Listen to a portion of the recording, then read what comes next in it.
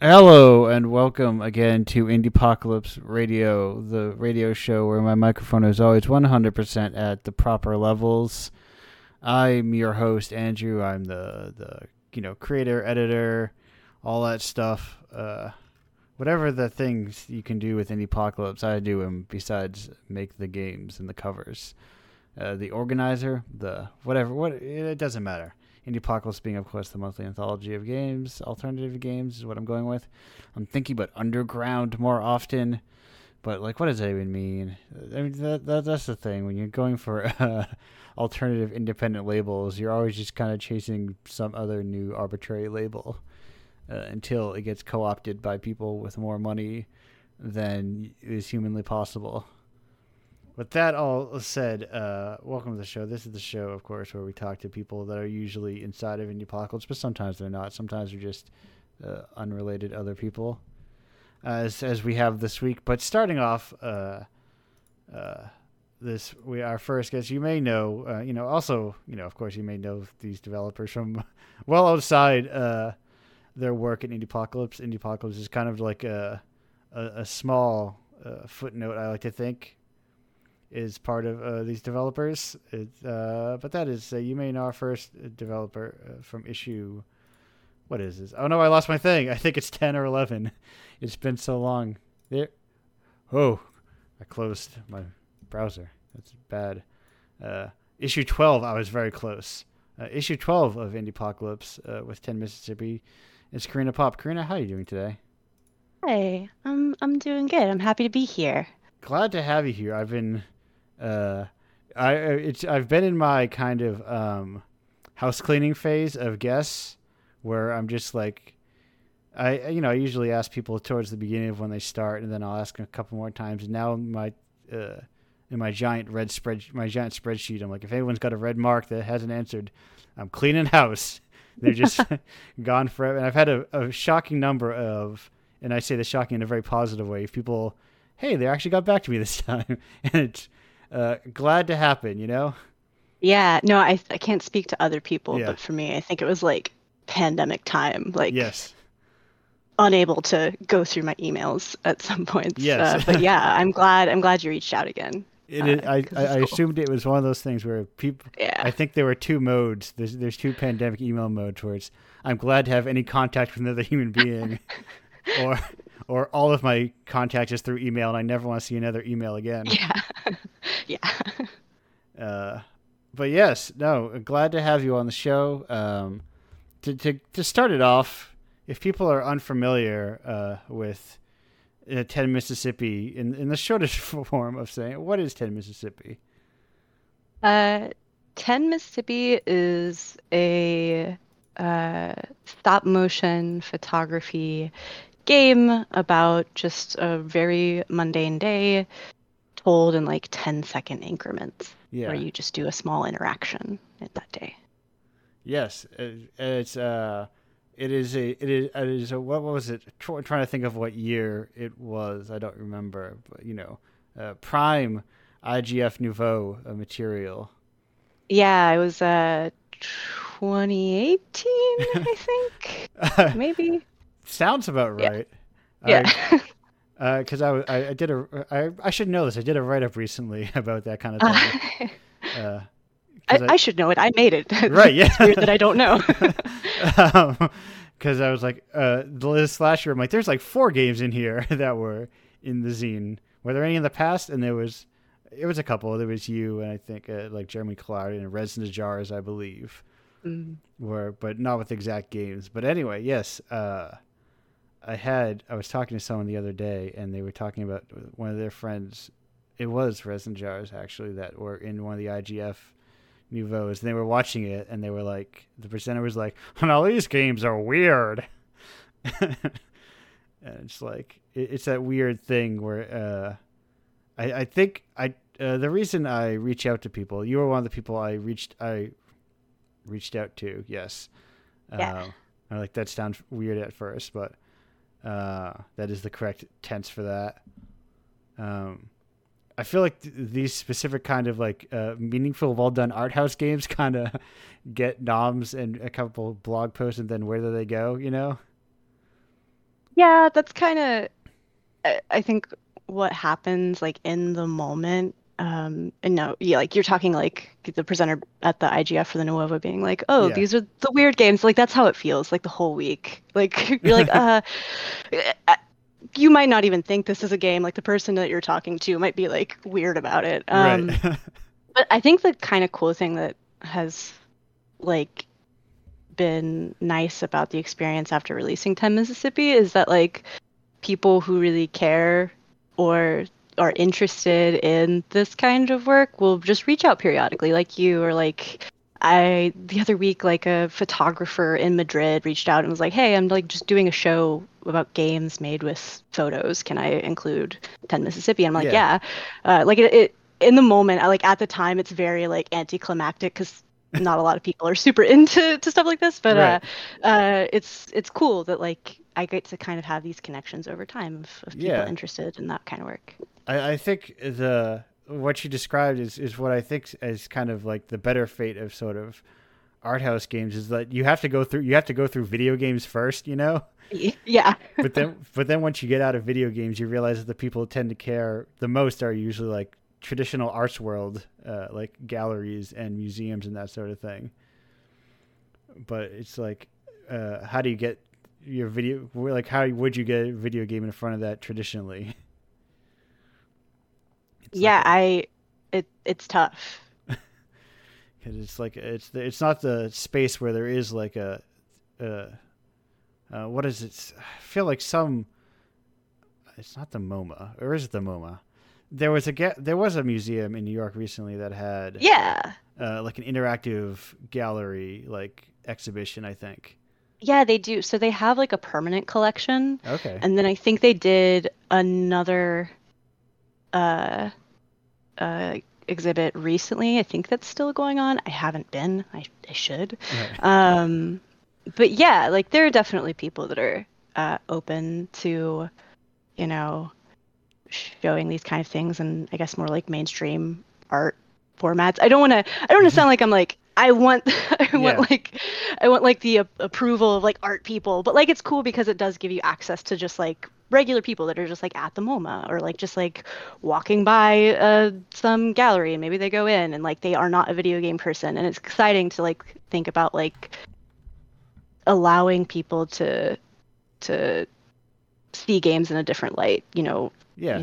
like my grandfather like is like vaguely aware of the existence of Fortnite, right? And like Right. so Right. thinking about like people like my grandfather, like I don't know, is he in the MoMA one day and he's like, wow, what is getting over it with Bennett Foddy? What's going on there? Why is it Yeah. in a museum? Right. Right. Because that's the thing. You may have a grandfather who has like a deep, lifelong appreciation of art, and thinks video games are something like Fortnite. Yeah.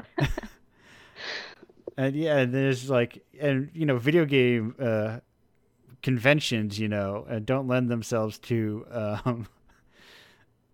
think games without goals. or Yeah, it's weird. It's super weird. Like a lot of people that like when you try to move from the game space and move to like more like digital media or just like art space, like kind of don't get it if there's not like points or right, or like a clear like you win you lose thing. Um and I get like asked that a lot. Like where are the points? Like what is the goal? What are the rules? What are the meaningful choices? right, And I'm yes. like I don't know. I don't know. Yeah, there is that strange like obsession with choice in general of like I have to be able to shape the narrative. Yeah. uh I am not not down with that with 10 Mississippi. It's like no, anti making right. choices. Right. Yeah. 10 Mississippi is like the opposite end of the spectrum of like you're being forced into all of these other choices like, Listen to me. Look at what I want you to see. Yeah. yes. And you have to experience it the way there is like and like that's heightened by the fact that it's just real images. Yeah. Um yeah, and that's it's a weird thing that games have that like, obviously you don't decide when you get scared that the person in the horror movie is going to go through the door, you can't actually tell them not to go through the door, and they won't listen to you. But there's because of the way we interface with games and they're interactive, we expect more. I say, but like game players expect more than being able to just um, go along for the ride, if that makes sense. Yeah, totally. And I get that. Yeah. You know, you I think a lot of like people get excited, about the possibility space, and I can totally see how it gets disappointing as well, kind of like on the flip side to feel those choices limited and that space limited. Yeah, yeah, because if you're coming from this idea of like video games or Skyrim, they're Yeah. they're giant toy boxes that I play around in, then them not being giant toy, which of course, what no one person is going to ever make Skyrim. Yeah. And I could but try. I'm gonna make Skyrim in photographs. That's oh, my decided next project right now. That's what I'm gonna do. I hope you're taking photographs right now because Yes. you'll need to. You'll need a lot. There is like, I mean, that push the. I was thinking about that recently. I was talking to someone privately. Um, if you believe you can do that and talk to people without making content, about art and like the way games have that kind of longer. What's the word I'm looking for? There's more stuff to do before you can start even making a game. Mm. Like, did you come from like a programming background in doing this, or? Not at all. So like I went like the most obnoxious roundabout way of getting here, I feel like. So I got a master's degree in game design. Okay. And prior to that, like I was really interested in doing game studies, just like very academic. Like eventually I wanted to get my PhD and sort of like pursue researching games and the spaces around games. Yeah. And I was kind of convinced at the time that I was like, I need to know how games are made That in seems order like it to would help. do that.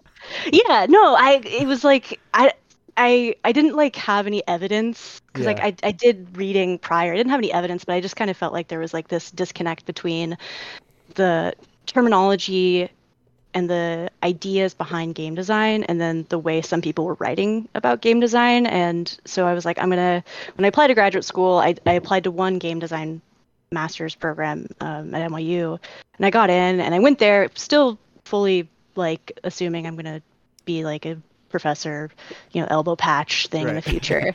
But I found out like I really like making games because that's the focus of the program.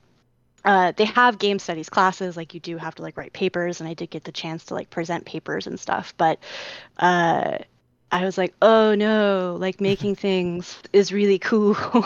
Yeah. It's Yeah, the siren call of art. He's like, oh, I could just make yeah, oh art. no. So I learned everything like in those 2 years, like programming, like making art assets, like visual art, a little bit of like sound design, all game design stuff. And then have since mostly just been like trying to maintain that sort of like a like self-learning of Yeah. everything. So I come from a background of nothing and became like a jack of all trades type That thing. Yeah, and I think the benefit is becoming faster to do that. Mm.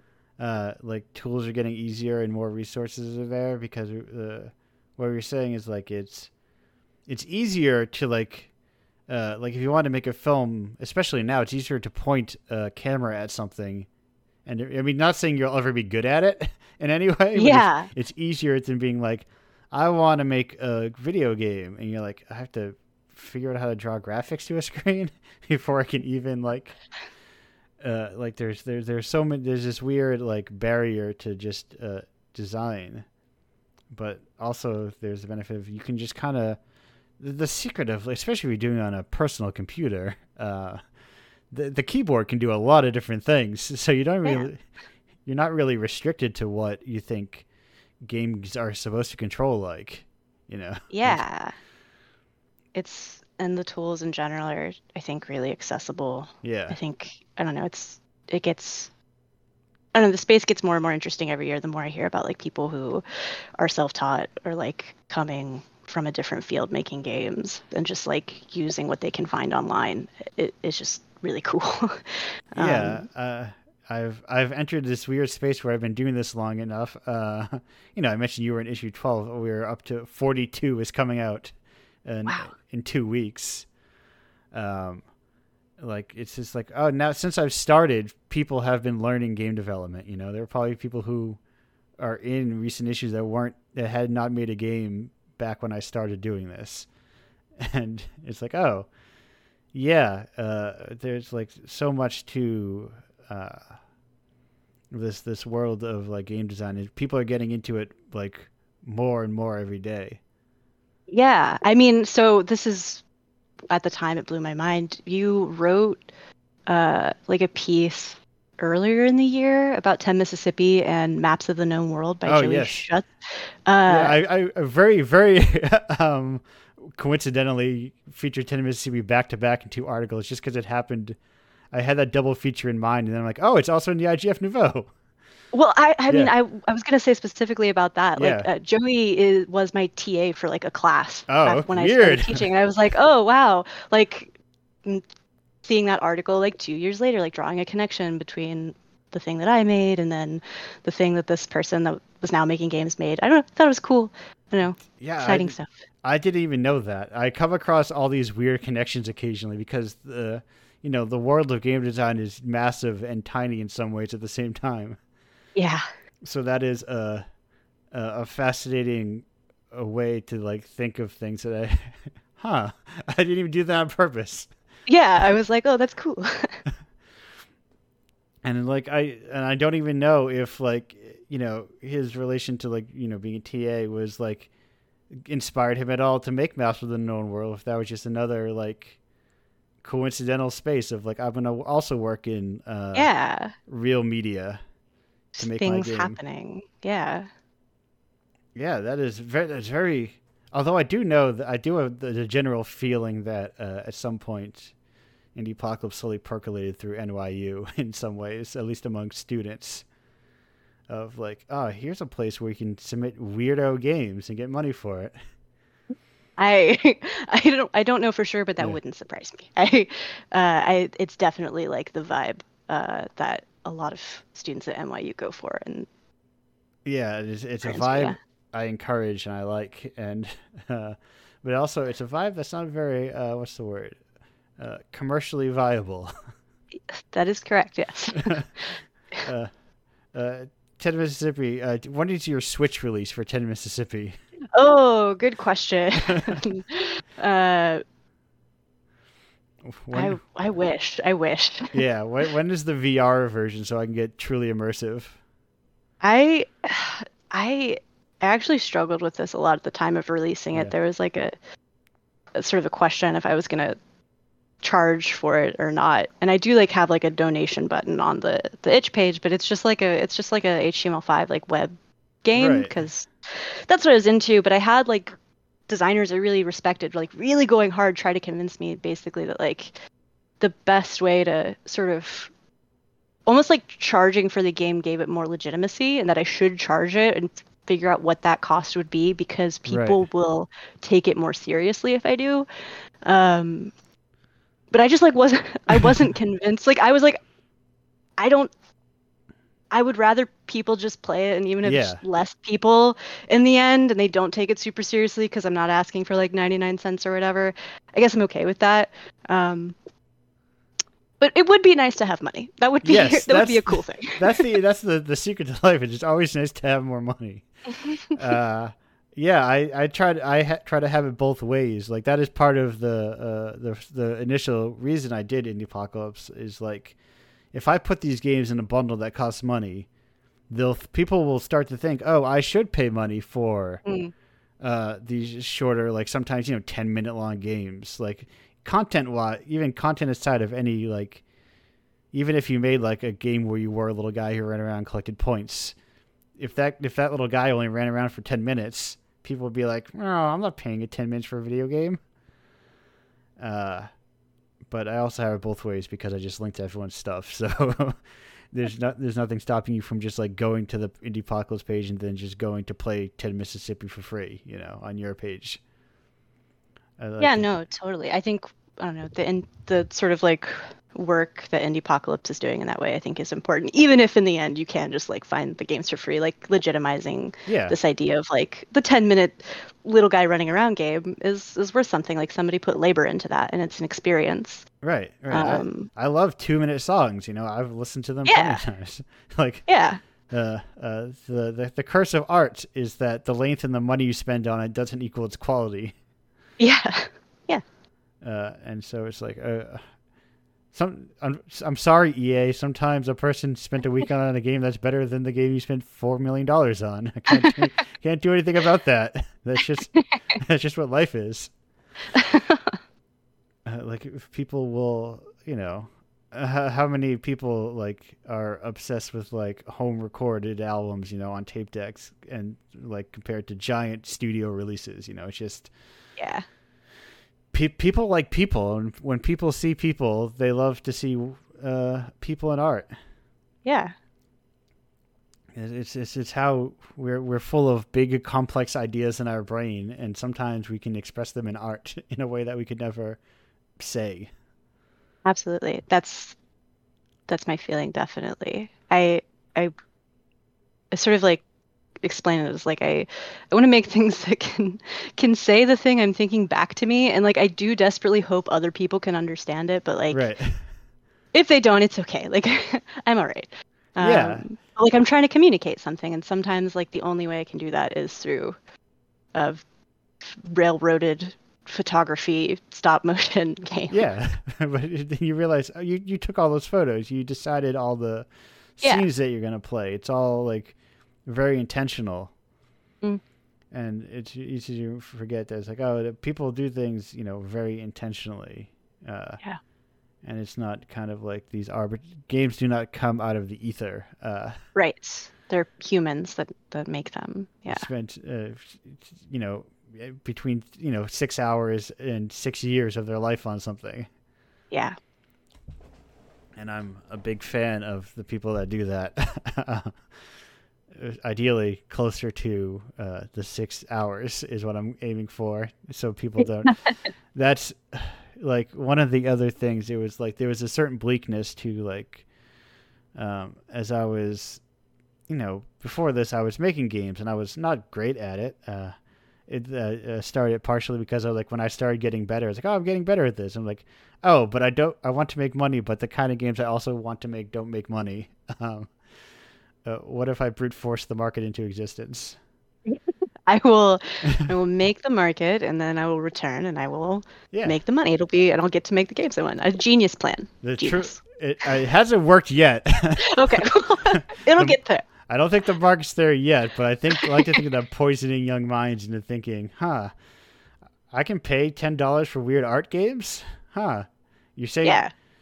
there's more to buying in games and battle passes in Fortnite? Yeah. Yeah, but it's a whole. But seeing people working on the exact same game year after year after year for like 6 years or whatever, and then looking at Steam charts or something and being like, 6 people are playing this game. Uh-oh. Yeah. It's just like such a huge gamble that I think that's why why it burns so many people out constantly. Definitely. It's like a trope at this point. Like Yeah.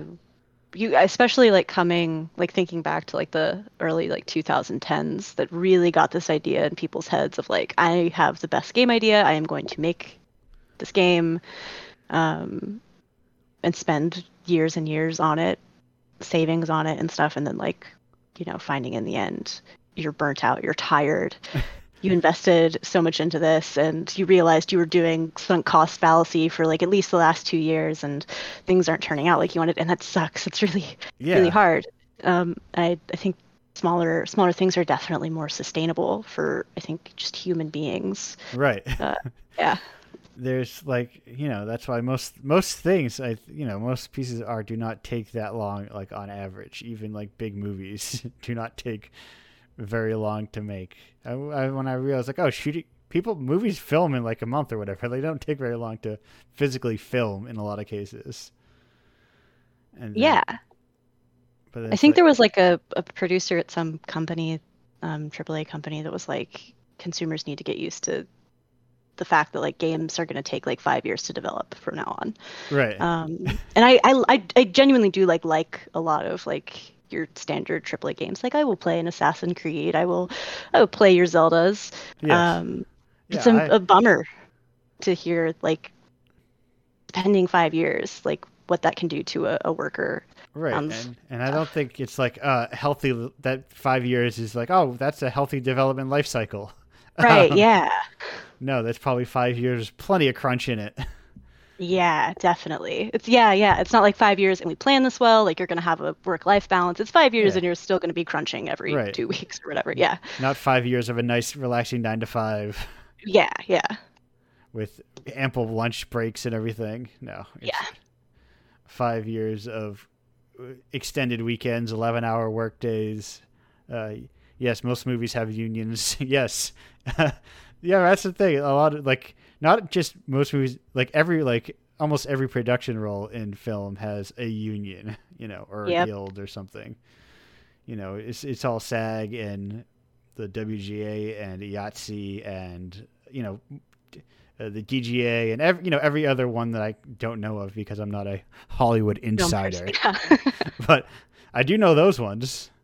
Uh, Yeah, and I think, having that kind of model in that big game space or just game space in general of unions or guilds or something yeah, to protect workers would, I think, go a long way to like making that cycle more sustainable. And I also think like probably better games. yeah, Not that that should be important. Like the important part is the human aspect of like taking right, care of people, making sure people are well cared for. But I do kind of like think a side benefit is that I like to think that the games would be better in the end. yeah. I think it doesn't benefit people to like be constantly burned out, and that's how you get like people that stick around. Yeah, exactly. And like uh, have the knowledge and the and know-how of what they're doing. Yeah. and you have like teams that like regularly work together because 90% of the team didn't get laid off or just fried completely. Yeah. Yes. But speaking of getting laid off, we're gonna lay off this segment. Which is to say, believe it or not, our time has come to an end. While I'm finding a GIF here because there's no longer songs about building and food, so I can't use my buildings and food one. I need to find a more neutral. Here we go. This guy's always neutral. But yes, thank you for being here on the show. Thank you for allowing your game to be within Indiepocalypse and for just making games in general. Thanks for having me. I'm gonna be back on the better half of where's my little guy? Here it is. On the better half of 1 minute and 27 seconds. But until then, goodbye. Hello and welcome back to Indiepocalypse Radio. That was Melt Banana with Ketchup Mess. We are here with our next guest, who is I teased him ahead of time of people who have nothing to do with Indiepocalypse, which happens on occasion, and that is Ben Reichstein from Wolf Sound Design. Ben, how are you doing today? Pretty great. How about you? I'm doing good. So I'm going to ask you right at the top, important question. How did you hear about Indiepocalypse? Yeah, I mean, I heard about it when you emailed me. Okay. I was like, Okay. So this is interesting. So it's double question then. How did you hear about? Because you had filled out the like, I'll be on this radio show. How did you hear about the radio show then? Do you fill out the No, form? I mean, I saw the thing on Twitter and thought like, oh, that sounds interesting, and I just put my information in, and then I somehow forgot about it. It was like a busy day, and it seemed interesting, and I did like a bunch of tasks, and this was also a task I did. So after I got your email, I'm like, oh, nice. How did you find out about me? And then I looked it up, but then I remembered, yeah, I filled out the form. Yes. So yeah, I checked it out, and yeah, it's amazing. I mean, just got blown away by all the different games and all the different styles, and yeah, just the depth of it. Yeah, I like underground stuff. So. Oh yes, now that is I teased it earlier, but that is kind of maybe a phrase I'm leaning towards. I've been using alternative a lot lately. Yeah, I mean, whatever phrase you use. I mean, it's just at the end, it's, I would say like just cool art from from so many different people, and that's always interesting because everyone has their different like point of view and their different voice, and so yeah. Right. Everyone has like such a different approach all the time. Like it's all about getting different. And you know, still doing this monthly, 10 issues a month. You can still like, there's no shortage of having a wildly varied issue each month, which is it's easy to not realize that there is such a huge breadth of game design and games being made right now, and there always will be. It's like, but enough about. Sorry. No, go ahead. I just wanted to say, there's as you already like talked about, there's always new people coming. As you talked about, like maybe some people that had the first episode or the first issue of Indiepocalypse now learn to program and now like submitting their games. So it's like a cycle of getting always fresh content, and it's getting easier to get into game content and so many different tools to use. So it's but speaking of game content and game work, Ben, tell me about Wolf's sound design. Just I guess suppose more generally your own work. Yeah, so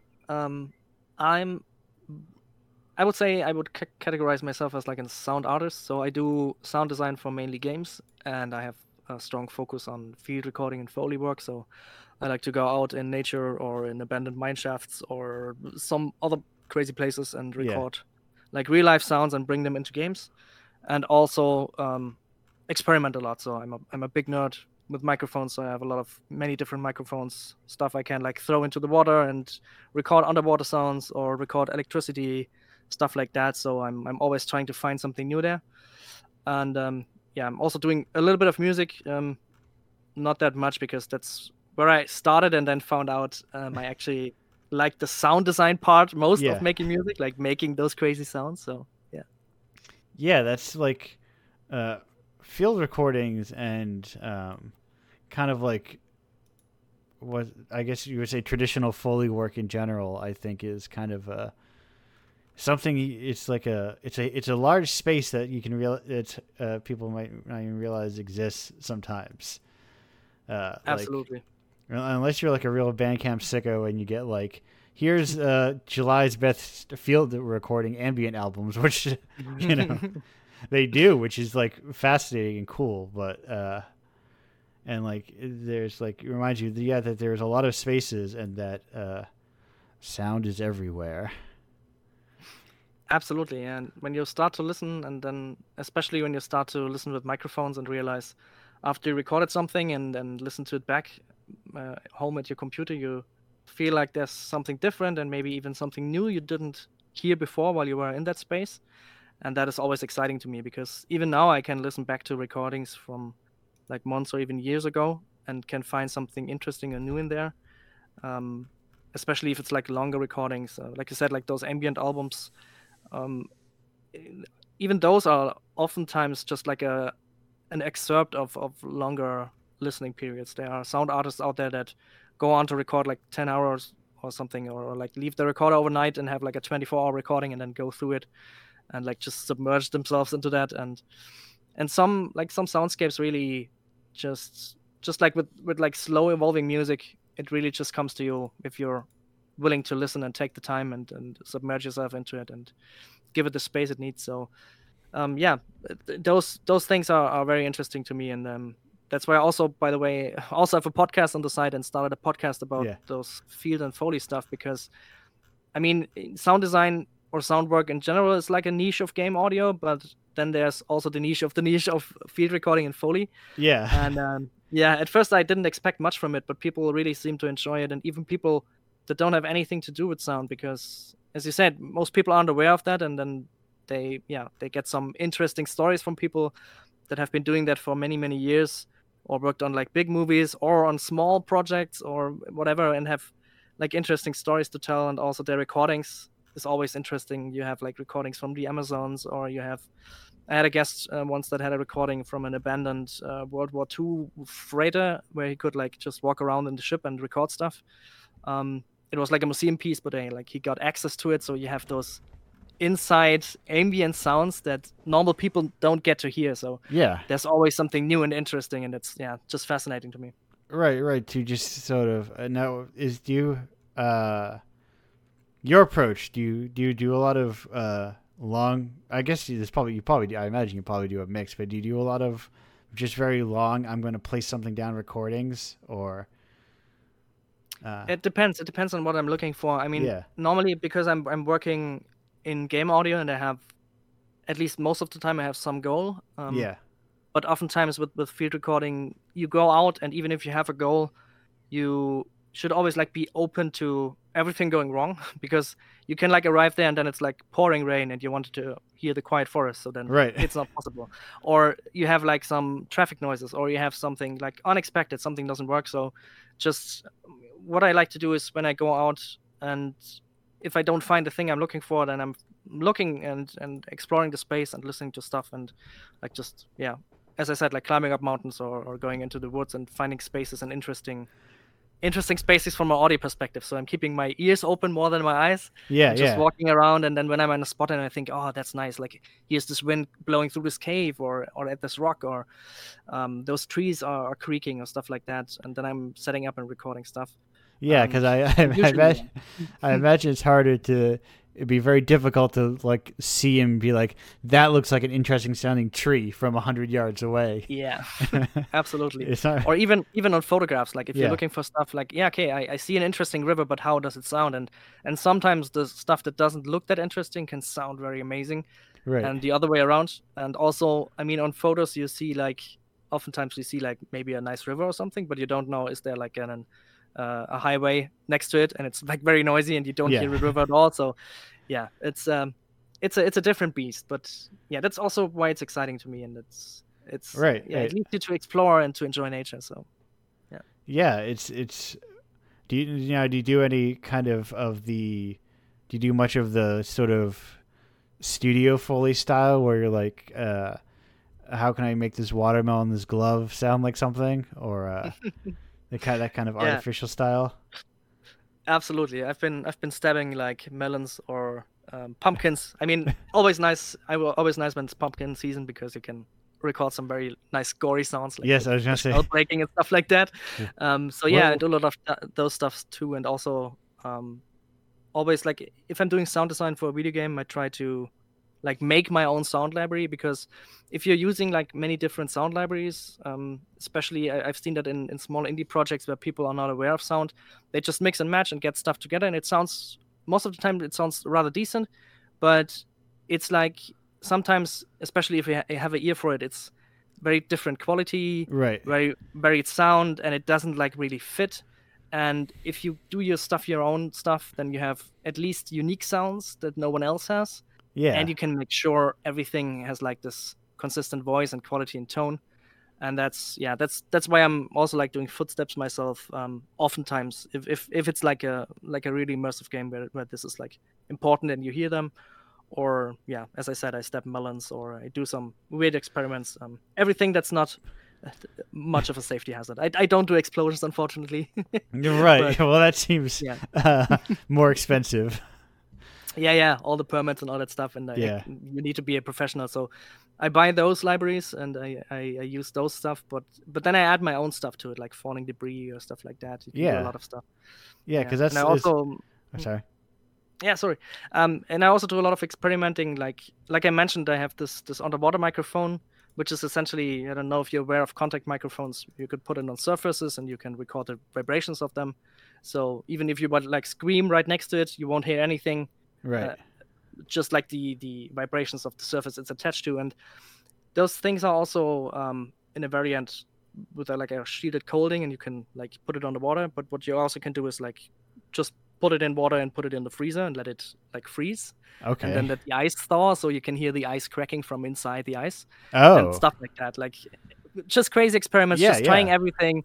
And it's just been fun for, I think it's over 6 years now that I'm doing this. And I've not been bored yet of trying to find new stuff. And I always because that's the I mean, that's a secret. I don't think I'm not gonna make. I don't know if I'm making a bold claim here, Ben, but I don't think in your lifetime you're gonna find every sound that exists. No, most definitely not. No. I think that's And also techniques. I mean, it's also Yeah. not just sounds. It's also if you start to like really get into it and have maybe a couple of microphones or know people and can just record a sound with like 4 very different microphones, and you realize how amazingly different that sounds. And then even then now, if you go into that stuff that you can't hear, which is an area that I'm trying to explore now in the next probably 2 or 3 years, we will see, like ultrasonics or something. You can, Right. You can record sounds that you can't hear with your ear. So you have like superhuman hearing, and then you have this whole other world opening up, and you like suddenly can hear like ants talking and crawling, or whatever, like bats call, or even elephants calls are too low to register. So if you hear them calling like those very low notes, and you can record them with very special equipment, then you can pitch them up. So it's not exactly the same, but you can make him audible, and then it's like Right. another world opens up. No, yeah, it's like the closest thing to creating a sound that it's, because you can't change human ears, but you can. Yeah. A computer can recognize and change a sound. Absolutely, yeah.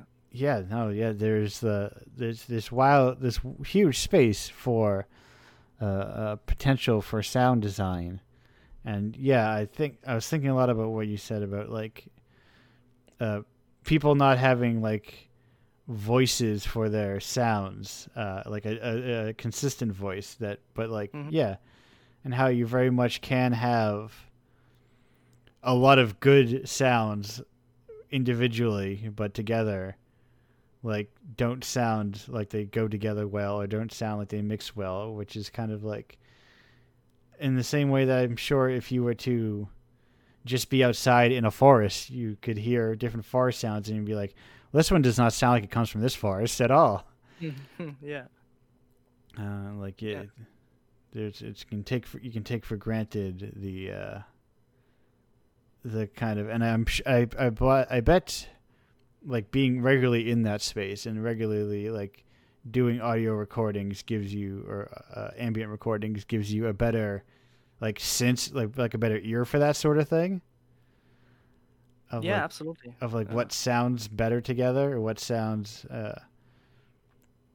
more. Yeah, and then you can make a conscious decision of if you want to like even make this discord of sounds not sounding the same. I mean, right. That's a lot of sound design in horror games, for example, do exactly that. You're like in a house, and you hear like creaks, and you hear like maybe like some ghostly whispers and stuff like that, and then there's this one sound you hear, and you're like, I don't know what it is, but I know it's not like a sound a house makes, and it's yes. somewhat off-putting, and it's somewhat creepy. And if you can like find those sounds that are like no one can really know what it is, then that's like a big thing of horror games. That's something I always notice in horror game tropes. But also like you can play with emotions with sounds. You can completely change the scene with just the sound editing.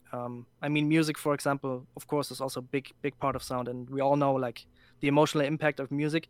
But the same thing is like with sounds. For example, when I tell people about this, I always use the example of a door can like sound inviting, or it can sound menacing. It can sound broken, or it can sound like very new.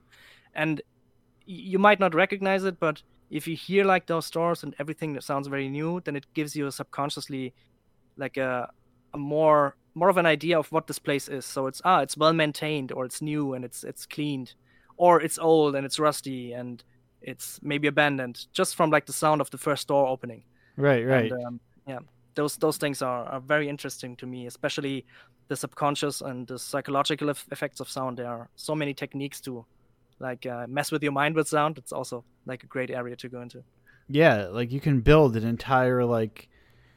You could just give someone like a sound of a door, or a sound of foot on the floor, and just like these different sounds, and tell them to like design a house, and you can audioly design a house.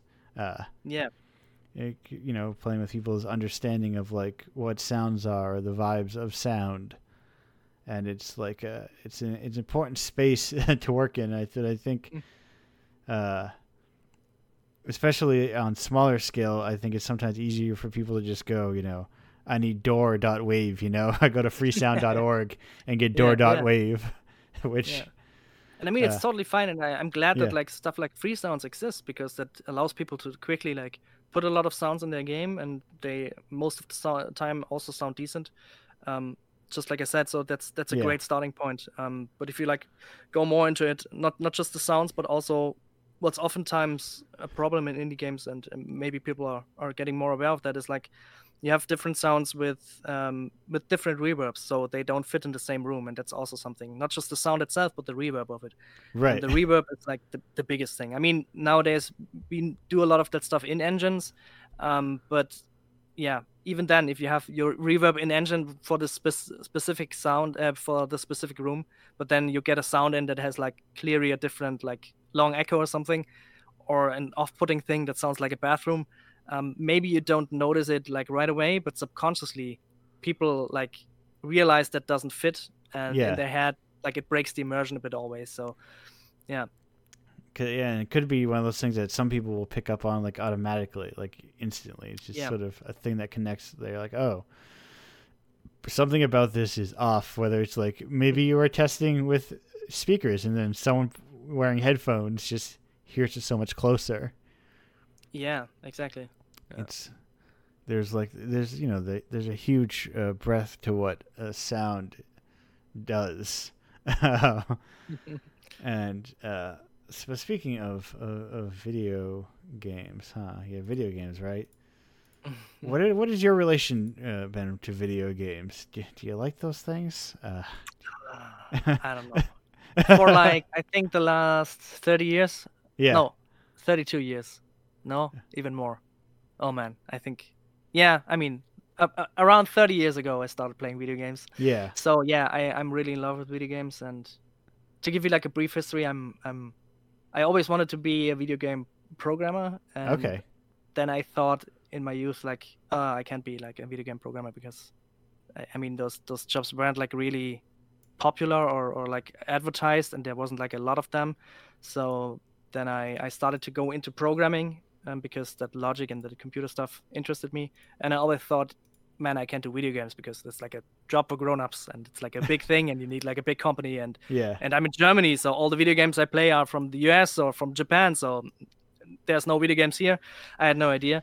And so I was a programmer for a very long time, and I always loved games. I always played games, and I think like 8 years ago or something, or 7 years ago, I decided to learn music mixing, because I'm also like a huge fan of very different styles and types of music. Yeah. And I wanted to explore more in that space and maybe do it as a hobby and maybe make some tracks myself. And I really like that. But as I told you, like that's where I find out like not the mixing or like not the music was my interest, but the sound design and like shaping sounds, changing sounds. And yeah, and then I got into this modding project, and the Skyrim modding project called Skywind, that's recreating Morrowind in Skyrim. And Morrowind was one of my favorite games as a teenager, so I was like all into that. Yeah. And I just like sent my first sound exploration stuff in, like, hey, this is what I can do.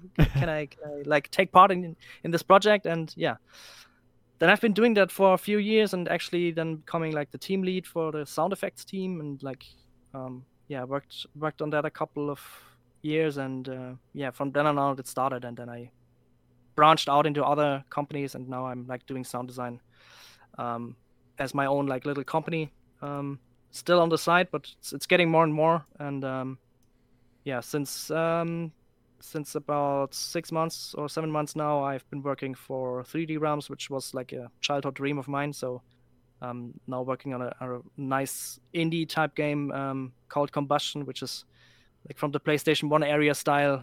It's like a mixture of Metal Gear Solid and Final Fantasy 7 and all those great ideas put into a new format, and with lots of like retro callback and with a great engaging story. And yeah, so I'm very happy. So I'm not only playing games but making games. So that's perfect. my status now.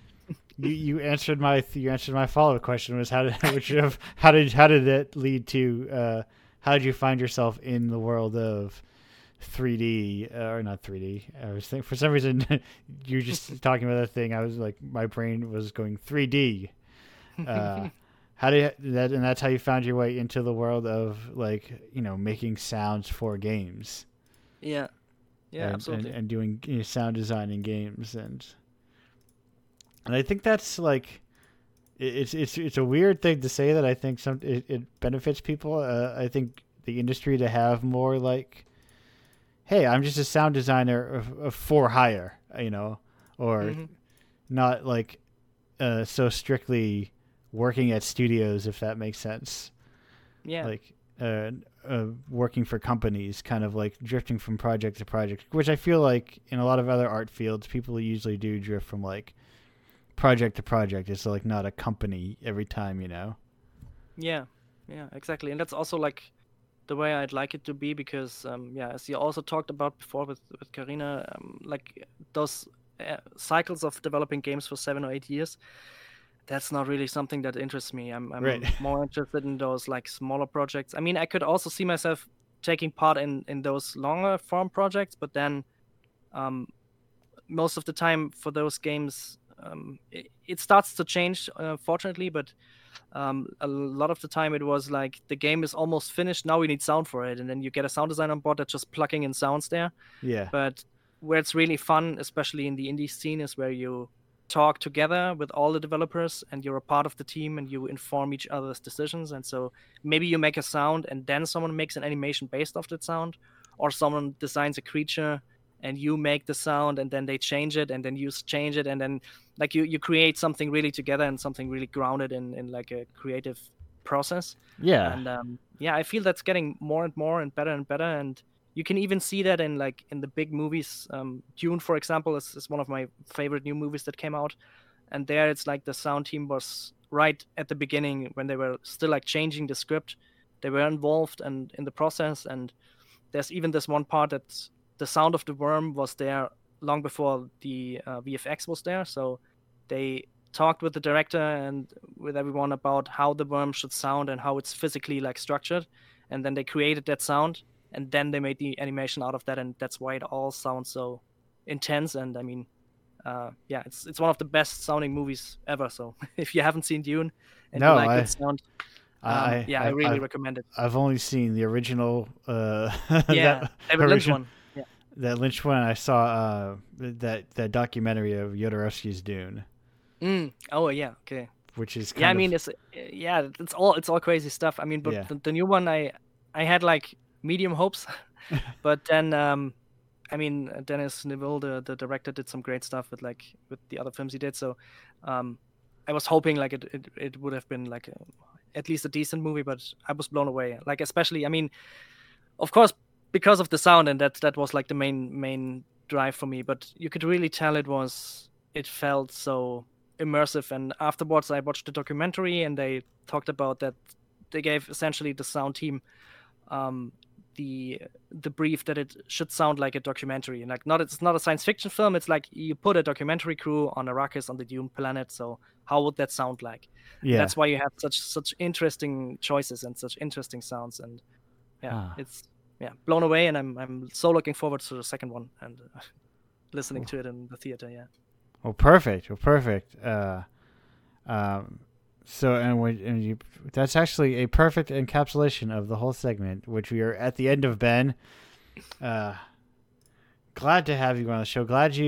I like that form is like, listen, to find people outside of direct Indiepocalypse is trickier because I have to look them up, and then I'm like, do they even know what this is? So glad you filled out the form. Glad you're here.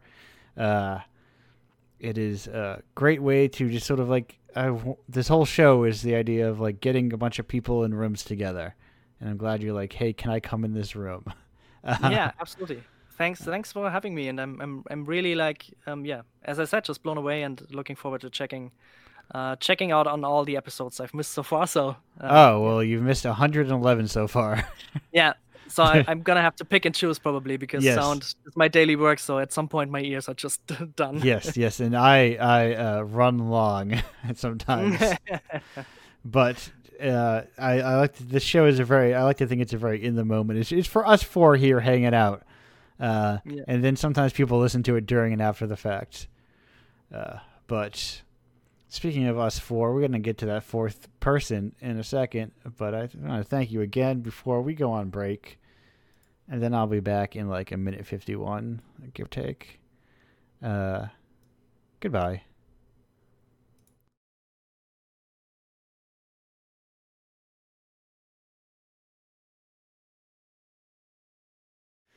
Hello and welcome back to Indiepocalypse Radio. That was Die in Vain. Yes, with Desperate to Piss. I was like, I was worried about flipping the in and the to there for a second. But then Die to Vain, I guess, does make a little sense. Though Desperate and Piss sometimes makes sense. Who knows?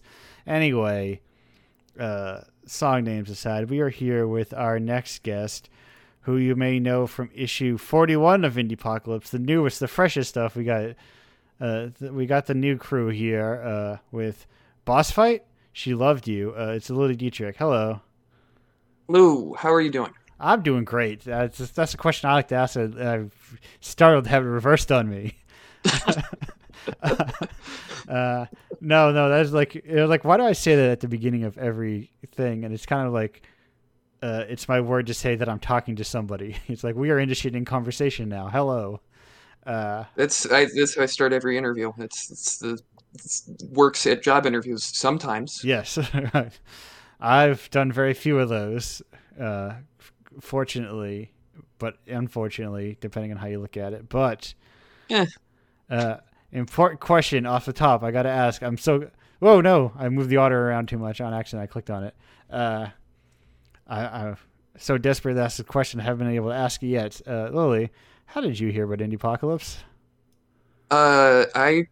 So before I actually got, I still do this, but before I was on Twitter because I thought Twitter was dumb, and then it's like, oh well, if you want to be a game developer, you have to have a Twitter, and it's like, okay, I'll have a Twitter. I don't use it meaningfully, but.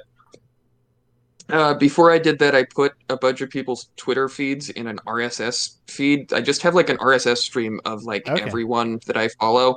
And so it popped up there. I have no clue who ended up putting it in there, but it ended up in there at some point. And then I submitted a game I did to the issue, and then you put it in the issue. And now we're here. It's that is the first... a lot of people have come to it through Twitter, but through a personal RSS feed that is a Twitter thing. The first time that's happened, though, it's a good version, I think. It's a good way to use Twitter. Yeah, well, and I put like YouTube channels and stuff. It's just a giant RSS feed because you can put like every website supports RSS. It's weird that every website supports RSS, but they all still do. And so I get like the news through the same thing that I get like YouTube recommendations for people who subscribed because we learned how to do RSS in like a Java class, and I wrote like a stupid little program to do that, and then I'm like, I'm just gonna keep using this forever, and then I kept using it forever because I didn't like have social media. Now I still only kind of have social media, so it's like I don't like the algorithmically getting content stuff. Because it's like because it's there to make you mad, and so it's like, well, I don't want that. I just want to get everything from the people who are saying things in order of when they said the things, and so I have it set up to do that, which is much nicer, I think. Yeah, the people who use the For You feed are truly mad. I will delve into it occasionally because I'm fascinated by it, because it is like you said, it is for making you mad, or it is for like engagement content. It is like it is the stuff that it's a place for posters, people who presumably do things, but I don't think they do anything else except for post. I guess technically those are considered influencers. Yeah, I'm baffled, and then you go on Twitter and it's like, well, what's at the side of the screen? Oh, it's what's trending, and what's trending is always just people yelling at each other, and so it's like, okay, yeah, I don't think I need to interface with the Twitter application itself. I think we can just keep using the RSS feed, and I technically have a Twitter. But yes, I am the same. 2.5 weeks out of every month, and then I trudge myself over there to promote Indiepocalypse, and then I'm like, oh, I'm done with that thing. I keep it there because I feel like I'm, it's business obligations, but I usually get very tired. I look and I get very tired. I'm like, why am I looking at this? Yeah, that's kind of been my experience with social media in general. Yeah. So and the other thing is like I like vaguely understand how this stuff works. Yeah. So it's like well what because you can just look at it like Facebook has a number of documents they put out. It's like well what do people look at and it's like well it's the stuff that makes them angry and it's like so they know. So why am I going to interact with the system that makes you angry? Why would I willingly do that to myself? Like it's a box to make you angry. That's all it does. And so I don't understand it to be honest. But it works. It makes the money. It's just not my favorite way to make money. No. Like I feel like it's vaguely unethical. But I probably shouldn't be saying things like that. I'm going into software development. There's not a lot of jobs in software development that aren't vaguely unethical. But these things happen. Right. Well, listen, there's a lot of jobs that are questionably ethical everywhere. So you're in pleasant company there, which is to say a person who has to do a job for a living. But yeah, that is very much like you're right. Is this I don't care much for social media, and I wish. This is how I prefer to interact with people, which is I invent a radio show and invite them onto it once a week, and that's my social interaction. I guess I understand how for some people it's like, oh, this is how I met friends, but I'm like, you can just talk to them privately though. Yeah. If Twitter goes away, there's like 8 million ways that you can just talk. A friend group used to use Facebook, a secret Facebook group, and now none of us even have Facebook accounts. I don't think. But yeah, it's texting and email are really the ways that we set up for that because there's no way for like a company to come by and go like, oh, we're gonna mess this up really bad. Like it's email. It's gonna be the same forever. Because it's been the same since they invented the internet. There's not like much you can add to it. Yeah. So that's what I tend to use, but it is like I wonder that constantly when people go, oh no, how am I gonna if Twitter is no use? Well, how am I gonna contact people anymore? It's like, what about email? It still works. It works. It's like RSS. It still works. Yeah. I'm fascinated that RSS still works. I'm fascinated that anyone bothers to support RSS because I've never met anyone who uses RSS. Right. I get that I also go to college with a bunch of other like 20-year-olds, so it would be weird if everyone else was using RSS. But it's also really weird that they taught RSS, right? That's because like I learned about RSS when they taught us how to implement RSS in Java. That was a weird thing to teach. I'm just now realizing. Yeah. Except that was about generalized software architecture stuff, but it's still fascinating that they taught that in the first place. I wonder if it's just like it's either like a holdover or it's just like this professor is like, no, I think RSS is still good, so I'm going to keep teaching it to people.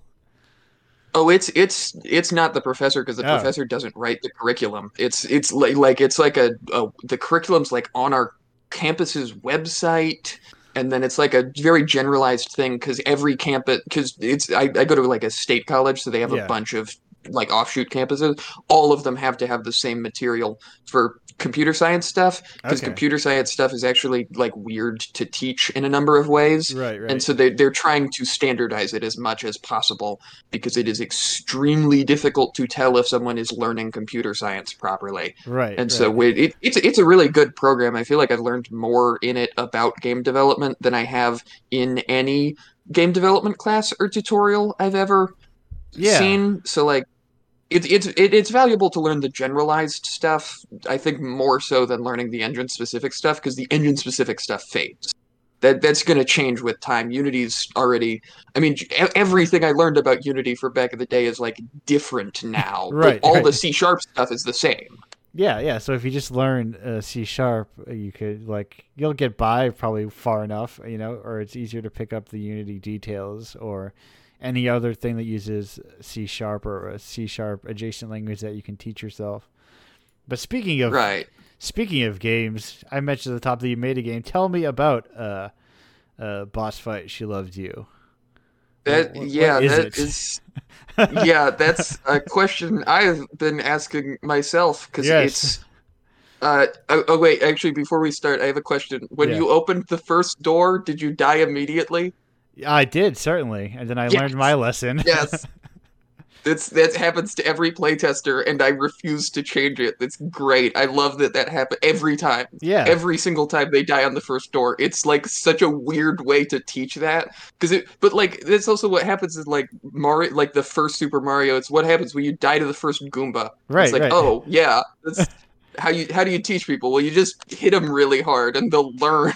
Yeah, it's not like because it's not like you have to redo the entire game again. You're right back in there. You give it another go. Right. The game is so weird. It like stops being. I don't know. I assume you got stuck on either level 1 or 2 because everyone gets stuck on either level 1 or 2. Did that happen? I believe so. Like I will. Here's an Indiepocalypse secret. Sometimes I'll see a game and it'll be like 8 hours long, and I'll be like, I'm very busy, but I can usually tell that if something vibes with Indiepocalypse and vibes with me from like an initial hour or so, and I'll be like, yeah, that's good stuff. I'll get back to finishing it later. That's not a condemnation or anything. Yeah. Most people get stuck on level like. My dad hasn't beat the game yet because he got stuck on the office level, and it's like, yeah, that's what's supposed to happen, kind of. It's like I make my games like really difficult for some reason, and I'm not sure why I do that, but I do that, and I'm going to continue doing that forever because it's like I play like Kaizo Mario hacks for fun, right? So it's that's the environment I'm coming from, and so it's like, yeah, I like it when a game is difficult in a way that's not fair or enjoyable. Like that's my vibe. I'm going through after this show, even after I get food, I'm gonna go back into Kingsfield 2. I'm going through like a FromSoft chronological dive. I've been playing Elden Ring, but it's the only FromSoft game I've actually played because I played Elden Ring, and then people are like, "Well, this one's harder than Dark Souls," and it's like, "Well, I'm not going to go back and play Dark Souls then if this one was harder than Dark Souls." If you want, like, because Elden Ring wasn't that hard, and so it's like I don't. And I hadn't played any games of that type yet. It's cool. I didn't do the armor thing. Like you're supposed to put armor on your character, but then I didn't like that the character looked dumb when they were wearing the armor. So I just was like, I just wore whatever looked the coolest for the whole playthrough, and then it's like, and then I looked it up, and it turns out armor's not even that good. So it's like I don't understand why they would design the game so that if you have the best stats, you look dumb. Yes. That's a weird decision in my opinion. That is fashion design in game, or like fashion equipment, like maximizing your invisible fashion stat is an approach to games, and I think about sometimes like I don't want to change this character's armor because it looks stupid now. Yeah, no, I fully will take any debuff so long as it makes my character look cooler. Right. Which is really a fascinating thing to do, and it's also why I don't like the thing people say where it's like, well, this game has microtransactions, but they're just cosmetic, and it's like, well, I play the game for cosmetics. I like cosmetics. You're right. So I'm not going to play the game if the microtransactions are just for cosmetic stuff. That might as well, it's the same as if it's gameplay stuff in my mind. Like it's like it's the cosmetics aren't not important, Yeah, because that's in playing these FromSoft games, I get a crusade I'll go on one of these days is I think we define game genres too much by their gameplay style and not like their vibe enough, I guess, if that makes sense. They're not like the whole package. So we'll say, oh, this game is this way because this is how you play it. But like Meat Boy is not the same thing as Mario, even though they're both platformers. Yeah, I actually think I'm of the opinion that we should just be taking movie genres and applying them to games. Yeah. Which has kind of unfortunately been my approach. I think the only genre that I actually can put my game in is yaoi, which is a book genre. That's not an actual it's technically a tag on itch.io, but it's a weird one for a third-person shooter to be. Right. One expects a visual novel, more traditional Renpai, a visual novel to be in there, kind of like the video game extension of a book. Yeah, I front-loaded it instead with like an hour and 20 minutes of intentionally not fun third-person shooting. Yes. Where the conceit is like your character is like at work, and so it's like, oh well, you're doing the stuff you do in video games. You're fighting a monster, but they're at work, so they're not like enjoying it. Yes. And then did you get to the part in I do a thing where I just will hard cut to a conversation that's happening on break if you've destroyed enough of the enemy. I believe which so. Is such. I did get pretty far, relatively speaking, I believe, within that large building. Oh yeah, the office level was actually one of the first levels I designed too, Yeah. so it's like not great. It's not the order you're supposed to do things in, but I literally developed the game like mostly in the order that it happens in, which is you're supposed to go opposite. You're supposed to design the first level last is the thing. But I did the third person shooting stuff first. I was actually at my college had like a research colloquium thing where they like show off undergrad research, which meant like there were people showing off like peer-reviewed cancer research that they wrote, and I was here with the video game. Yeah, video games have their important place within the peer review field, of course. It's so weird that they let me go to that, but I think they removed me from the website too, because the game came out and it's like, oh, this description says it's yaoi. Maybe we don't need to be advertising this on our school website, but I have pictures to prove I was there. Yeah, somebody clicked on. Somebody's like, "Well, what does this yaoi word mean?" And they're like, obviously, I was only showing off the third-person shooter segments at the actual event because that would be weird otherwise. But it's very funny that I got to go to that. But it's the other thing is that it just stops being a third-person shooter in Act 1. Like halfway through Act 1. It just stops. That never comes back, which is a weird design decision. And there's like a number of other things it does where it just like becomes just becomes a game of a very specific genre for like a bit, and then those mechanics get completely abandoned forever. Which is a weird way of doing game design, but it's the thing that I do. Yeah. And I'm not going to. I take a very maximalist approach to art, which is vaguely insufferable, but it's I like it anyways. Because yeah. No, I'll tell you another game that took that design approach. Final Fantasy VII. Maybe you've heard of it. I think that worked out pretty well for it. Yeah, they remade that recently, didn't they? I've been meaning to play that, but that I don't have a lot of time because I take the approach to game development that I do. Right. You're a student and also do game development and also have to live a life. Yeah, you have to really carve out a very specific time if you want to actually play games. Been playing Elden Ring, and then every time I do that, I like feel bad about it because I'm wasting my time. Right. There's that is a sentiment that I've found in terms of like when people say they're like when I go to like more art events and people are like they're not gamers, the reason for it is more something like is that lifestyle approach or like that time wasting approach. They're like, oh, I'm not into this because it takes forever, or it's like I'm not gonna spend 80 hours on just to play one video game. It is weird how long AAA games have gotten. The most recent one that wasn't Elden Ring I played was probably Far Cry 5 or the one after that. And those games just like take forever, but it doesn't feel like it needed to take forever when you play. Right. Like I feel like Far Cry 5 could have been 6 hours long, and it probably would have been a better game for being 6 hours long. Yeah, there's like the explosion of the side quest that every game has side quests, you know.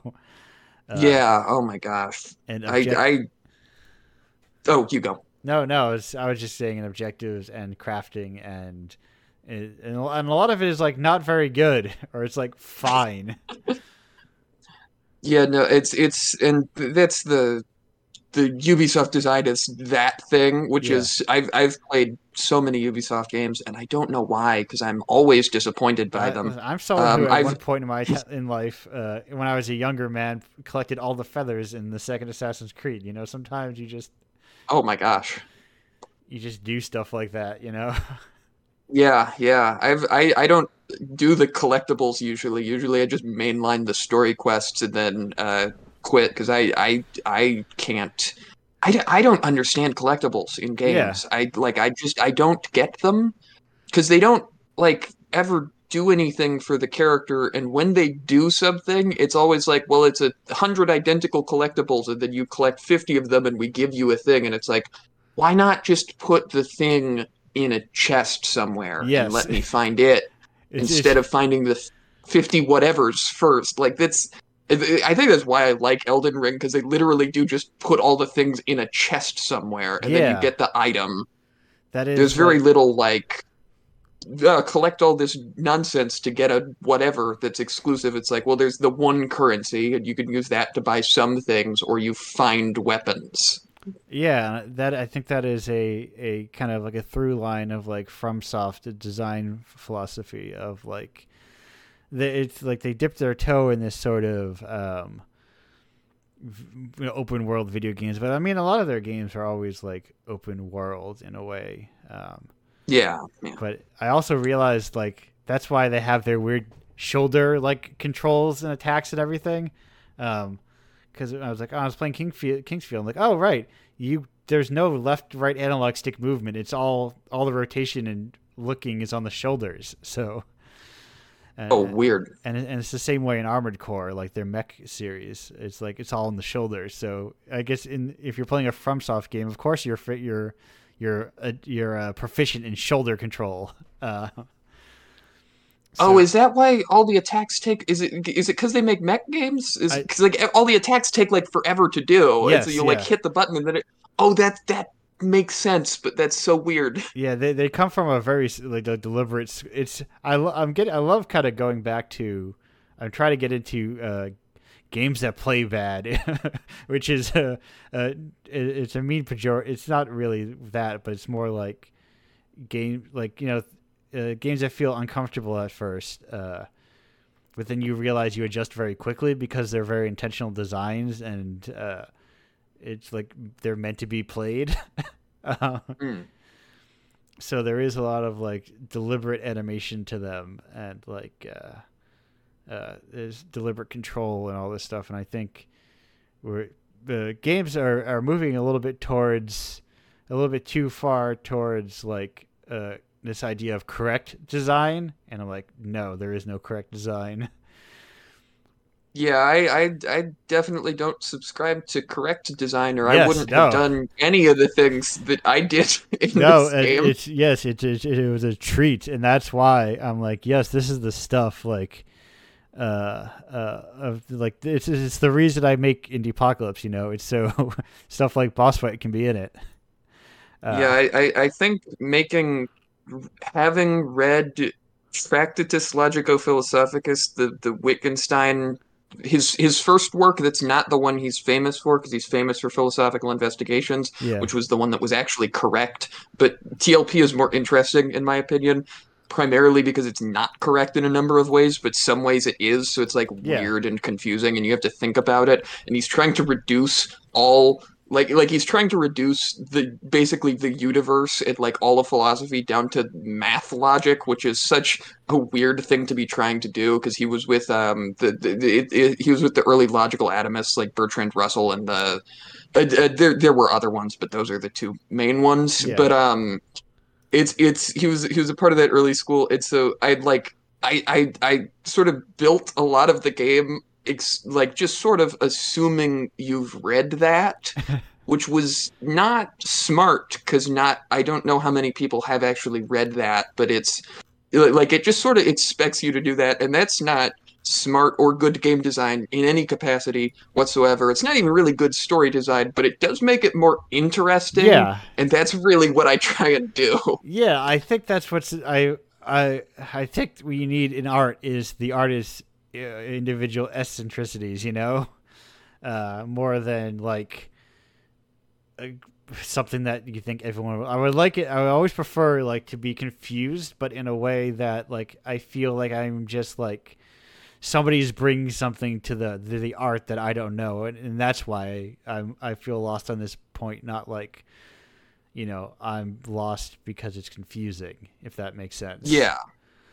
Yeah, no, it's definitely better to just be like, yeah, there's something they're doing something. I love art when I see it and I can't tell exactly what they're doing, but I know they're doing something. Yeah. Like I know it's based on something, but I cannot for the life of me tell what.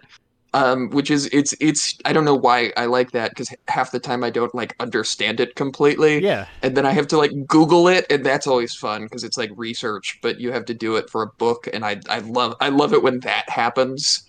Yeah. Like people will bring up weird historical stuff, and it's like I have no clue what you're talking about. Let me Google some things, and then it's like it's like tricking you into learning. Yeah, like listen, a piece of art you lack the context for is just another piece of art you get to experience to get that context. Yeah. It's all or you just need that perspective shift. It's that Linda Barry comic all over again, picking up the babies and looking at paintings. I love that comic. Yeah. I talk about it constantly on this show because it's such a perfect encapsulation of like looking at art, like learning how to view art differently. But this show is nothing about, if nothing, but teaching gamers to view art differently. Or Indiepocalypse in that genre. But Lily, we're gonna take a break. Cool. Our time flew by here, like it does with these segments. Glad to have you here. It's good to be on the show. Glad to have you on the show and the zine. Sorry, I cursed you to perhaps curse you to making a social media handle. I was probably going to end up doing it anyways because it's like you have to. the thing. Yeah. It's how game developers meet each other, and I'm like in Ohio, so I don't have a lot of game developers in the general vicinity of me in any capacity. I went to Ohio twice actually. Oh, you shouldn't. I went there twice. It's not good here. I went there. I went to Dayton and I went to Columbus. That's the second one is where I go to school. Oh no, that's wrong. I went to Akron. I don't go to school in Akron. I went to Akron and Columbus.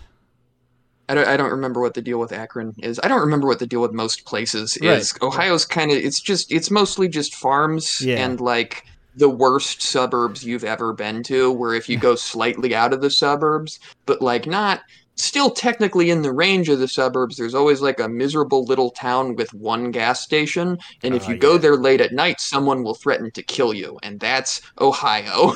Perfect. I did a show at a museum in Akron. It's probably that's fun. It's probably my favorite show I've ever done because they paid me money, and they also that's always good. And they also paid me. They paid me. What's the word when you get paid for travel? I got paid for travel. They like comp your travel time or something? Yes. I thought there was a word for... No, I was thinking of per diem, but they didn't give me a per diem. I wish they did. But anyway, we can talk all about the joys about Ohio, but we're going to go on break first, and we'll be back in like 2 minutes and 58 seconds. Goodbye.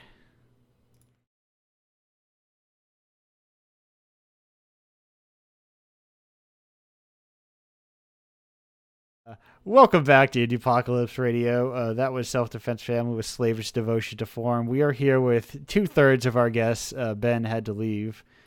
The curse of not being a USer and it being later at night when you were in Europe. But Karina and Lily are still here. Hey, welcome back to the show. Hi. Hello. I got a question here that I forgot to ask because it's not in my question form anymore, but I still like to know. So I'm like, why did it show up? Because I was in incognito mode. That's why I couldn't see my responses. But and the question is, I need to know: do either of you have a favorite Toho character? Oh gosh, I don't think I remember any Toho characters. No, this is not a question with a correct answer. It is often goes unanswered. It will have to go unanswered. I don't even know. Okay. What? So, I'm on the Wikipedia page now, and yes. I've watched some of these anime, but I don't know. That's perfectly fine. That is. Oh wait, are you looking at the? Are you looking at the Wikipedia page for the Bullet Hell series of video games? Is the one I don't know what that is. Okay, then I have no idea what that is. Okay, I've got to pronounce. See, I thought you were like. I was like, I like Spy Family. Yes. Yeah, no, I need to hit that. I need to hit that pronunciation better. It's like Toho. There's a U at the end of each of them. Yeah, I've never seen this in my life. Oh, this is cool. Okay. Yes, Toho is very cool. It's basically a bullet hell series, but it's also it encapsulates the indie spirit, where people can just you could make a Toho game tomorrow and release it on Steam. Yeah, they have that weird licensing thing. Yeah. Where you could just do that and the people won't sue you. Yeah, the guy, Zune, is fine with it. So it's this weird kind of...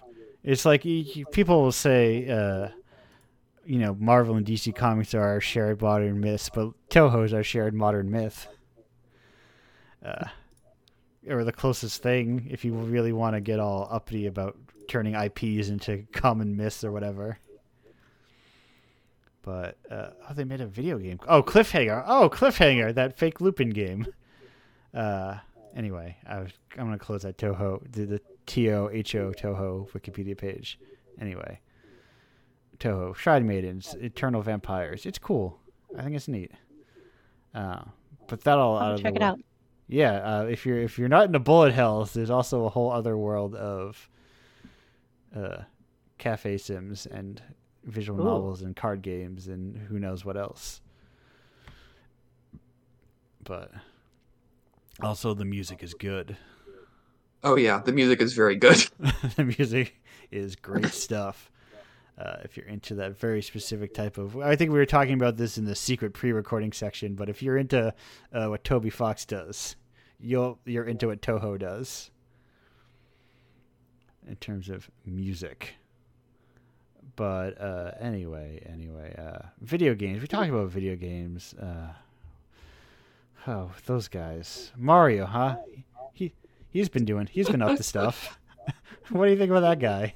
He's little. He's a plumber. I have no clue who Mario is. I'm not familiar with this. This is not a character ever heard of.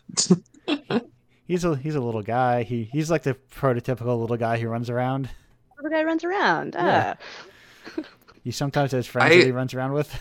Sometimes jumps. Little guy jumps.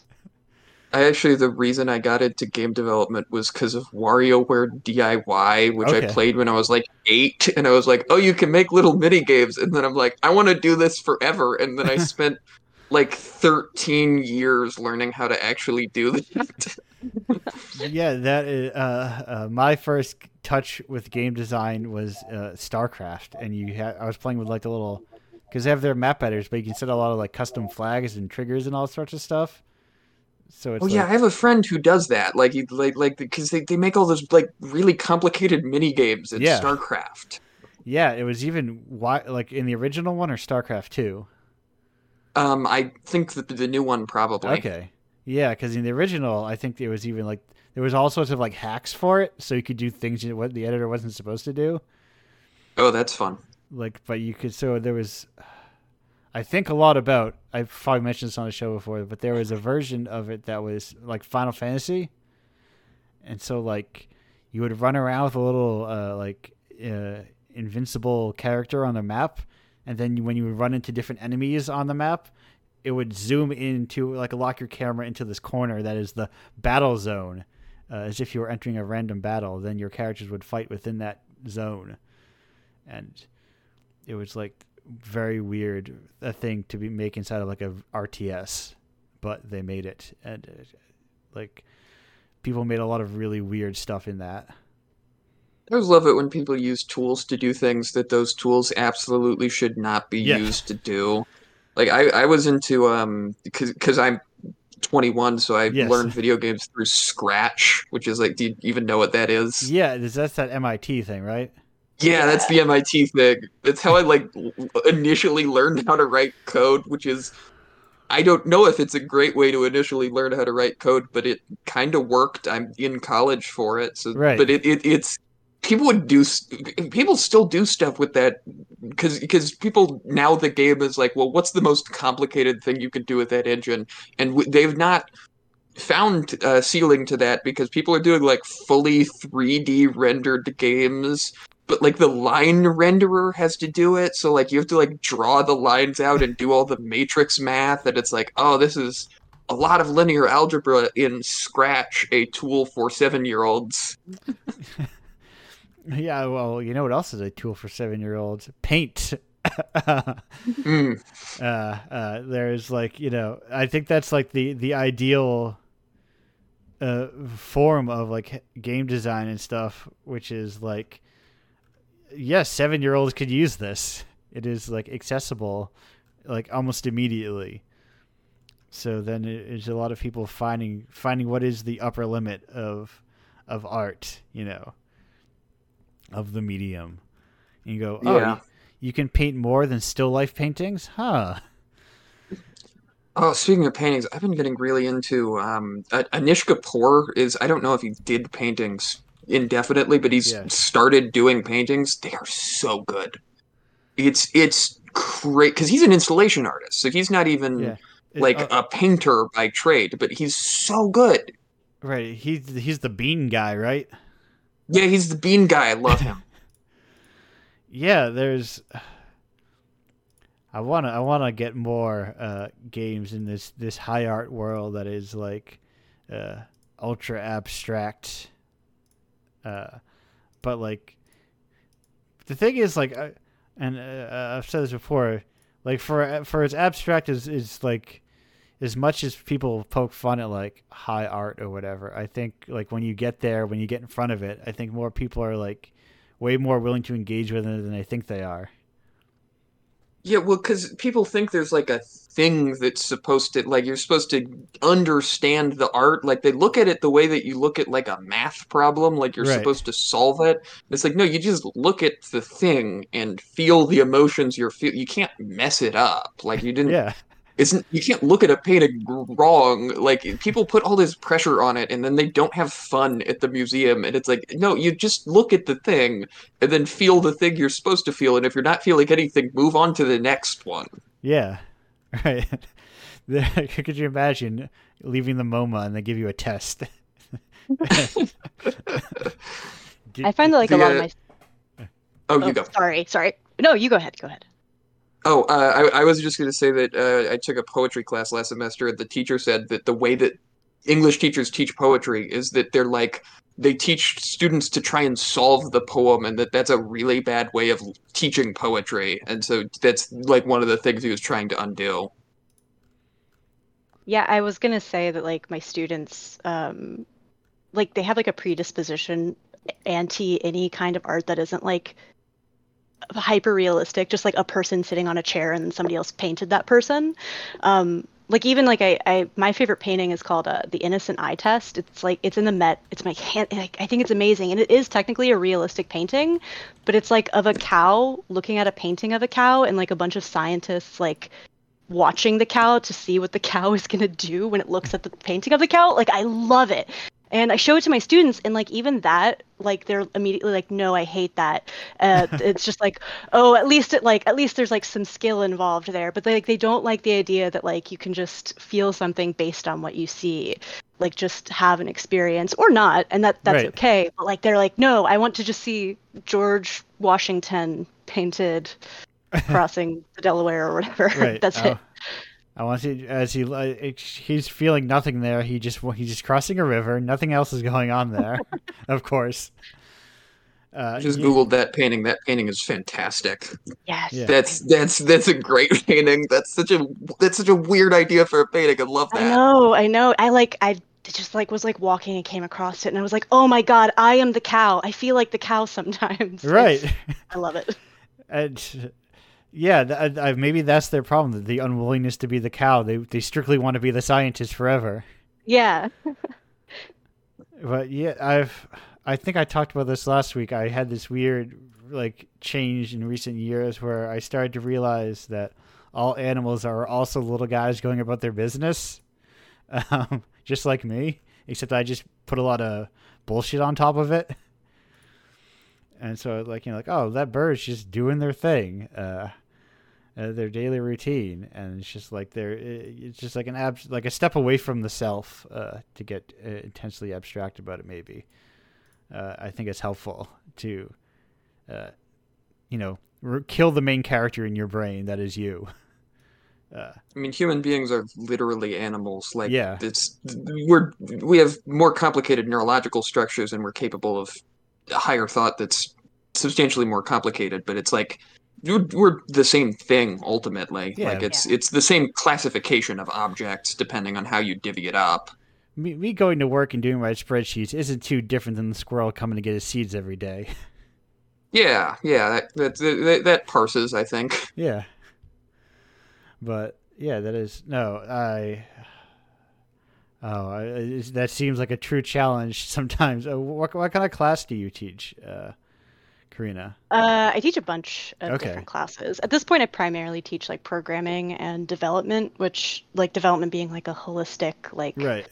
You're going to be a solo indie dev in this class or like a small team and make everything in-house for your little game. But I also sometimes teach like game studies, like writing papers, like talking more theoretically about games and stuff, which is usually when this kind of conversation comes up because we try to make like connections to like other fields. Yeah, and I think that is like, I think you're running into the most direct example of, I think, why games are so, they have such a distance from some of the arts, despite that they've been around for quite a while. Yeah. And I think it is people coming from like this software problem solving kind of mentality. Yeah. Someone I know teaches like a history class, and the way they not just any history class, a games history class. Right. And the way they start it, kind of connecting back to like We Are Just Animals, it's a video of a dog playing a game. Like the dog has a ball at like a little creek, it takes the ball upstream, puts the ball in the water, follows the ball down until it stops, picks it up, does it over again, over and over again. And like in some ways, like play and games are some of like the oldest things we've ever done. Yeah. And I think it's interesting to like think about them that way, in addition to like the the really technical aspects of it that you can sort of get mired in. Yeah, I had a moment, but just yesterday where I was at work and I was spinning a large rubber band on my finger, just like idly while I was doing something, and I thought, is this like, am I like a cat playing with a toy just on the floor, basically? I'm just like this kind of unconscious sort of desire to play. And it's like, wait a minute. But we have the beauty of abstracting art on top of it. But, as we have a computer science major in the chat, of course, that is the call, it is not obviously computer science does not equate to I'm never going to engage with art. Also, I'm a computer science major, but like half of the computer science majors I'm with do genuinely take the I'm never going to engage with art approach. So it's like, I understand why there's a reputation for that. Yeah, it's a broad brush, but I'm not saying every computer science. Like, I think there are plenty of people who are, but I think that's why you have a large, why art games, quote unquote, don't have that same kind of meaningful foothold. Like, art house is not like as strong a genre within games compared to other mediums, perhaps. Yeah, well, I don't. Are there any genres where like really experimental art house stuff is like the most popular stuff? Because no. Oh no. But there's room still. I think but maybe that's also because the medium's still young. Maybe. Yeah.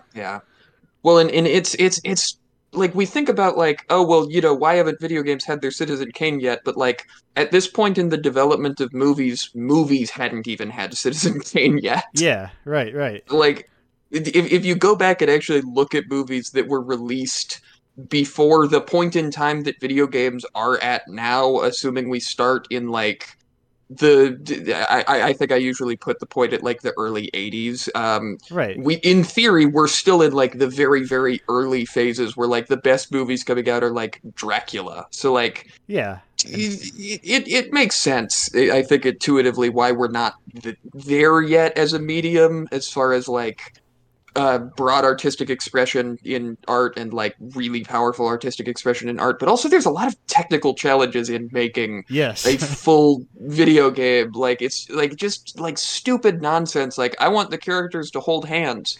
Good luck with that. Right. But if you were to film that, just hey, you two people hold hands. Right. So there's kind of a lot of stuff you get for free. It's the thing that I always say is that the stuff that's easy to do in movies is the stuff that's the hardest to do in video games, and vice versa. Right. Because like in video games, all video games are like, well, it's a giant robot that destroys 90 buildings, and that's not that hard to do. But if you want to have two people like in a room talking to each other, that is a miserable challenge. Right, and the same way in film, I saw like when I watched that first. I say first, but there's like the first new Spider-Man, and there was like a moment of CG. I was like, "This looks bad. This looks so out of place." And video games are yet. I know we're not even up to Dracula par, because for all the games we have about vampires, I have still not seen a little bee go into a coffin yet. And until we have little bees in coffins and vampire armadillos or whatever, we will never truly reach Dracula level of. Right. I think about that little bee a lot. If you've never seen Dracula, at one point, when he goes to Dracula's castle, the Children of the Night, what sweet music they make. There's all the Children of the Night, and one of them is like a little bee, and he has a little bee-sized coffin. I don't know why, but it's funny to me. That's amazing. Also, like, I recently watched Bram Stoker's Dracula. The what's his face? How did I forget his name? The guy, Coppola Dracula, and what a damn good looking movie. That's all I have to say about that. That's it. There was no end to that thought. I just think the costume design in that movie is out of this world. But yeah, I mean, sometimes there doesn't need to be more thought there. Yeah, just like if you're listening to this, just look up Bram Stoker's Dracula and just look at like the armor and just like any design of like that is in that movie. Just like Dracula with his crazy hair, just a visual splendor of a movie.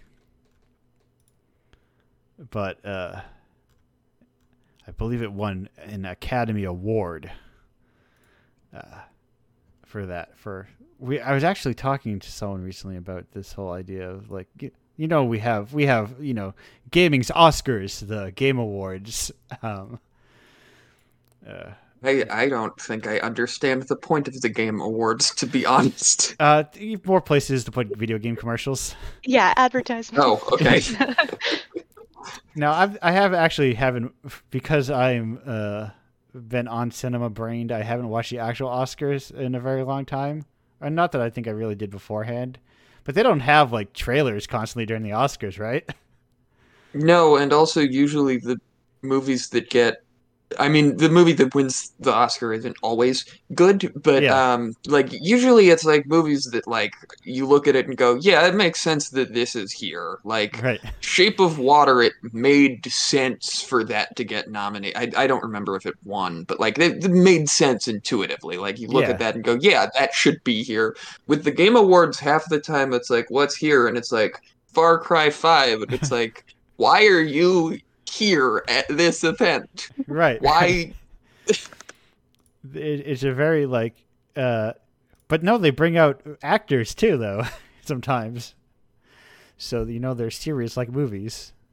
Yeah, it's the Game Awards are weird to me.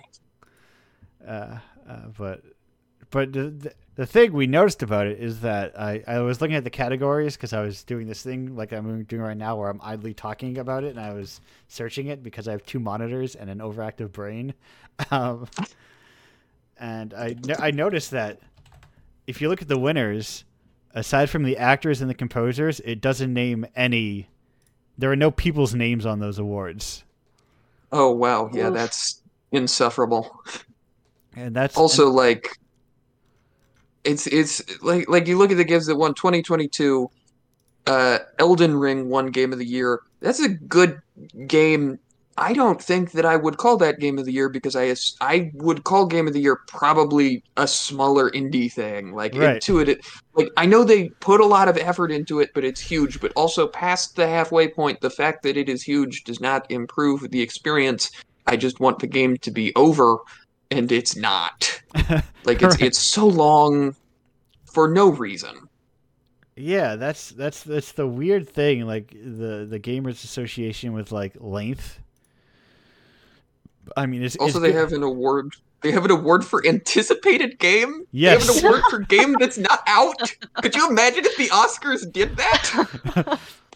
The most anticipated award goes to Asteroid City. Can't wait to see it next year. That is very funny. You do not get to call yourself a real award ceremony if one of your awards is for a thing that's not out yet. What do we have the most hype for? Tears of the that's part of video games feeling very like decided by commercial spending,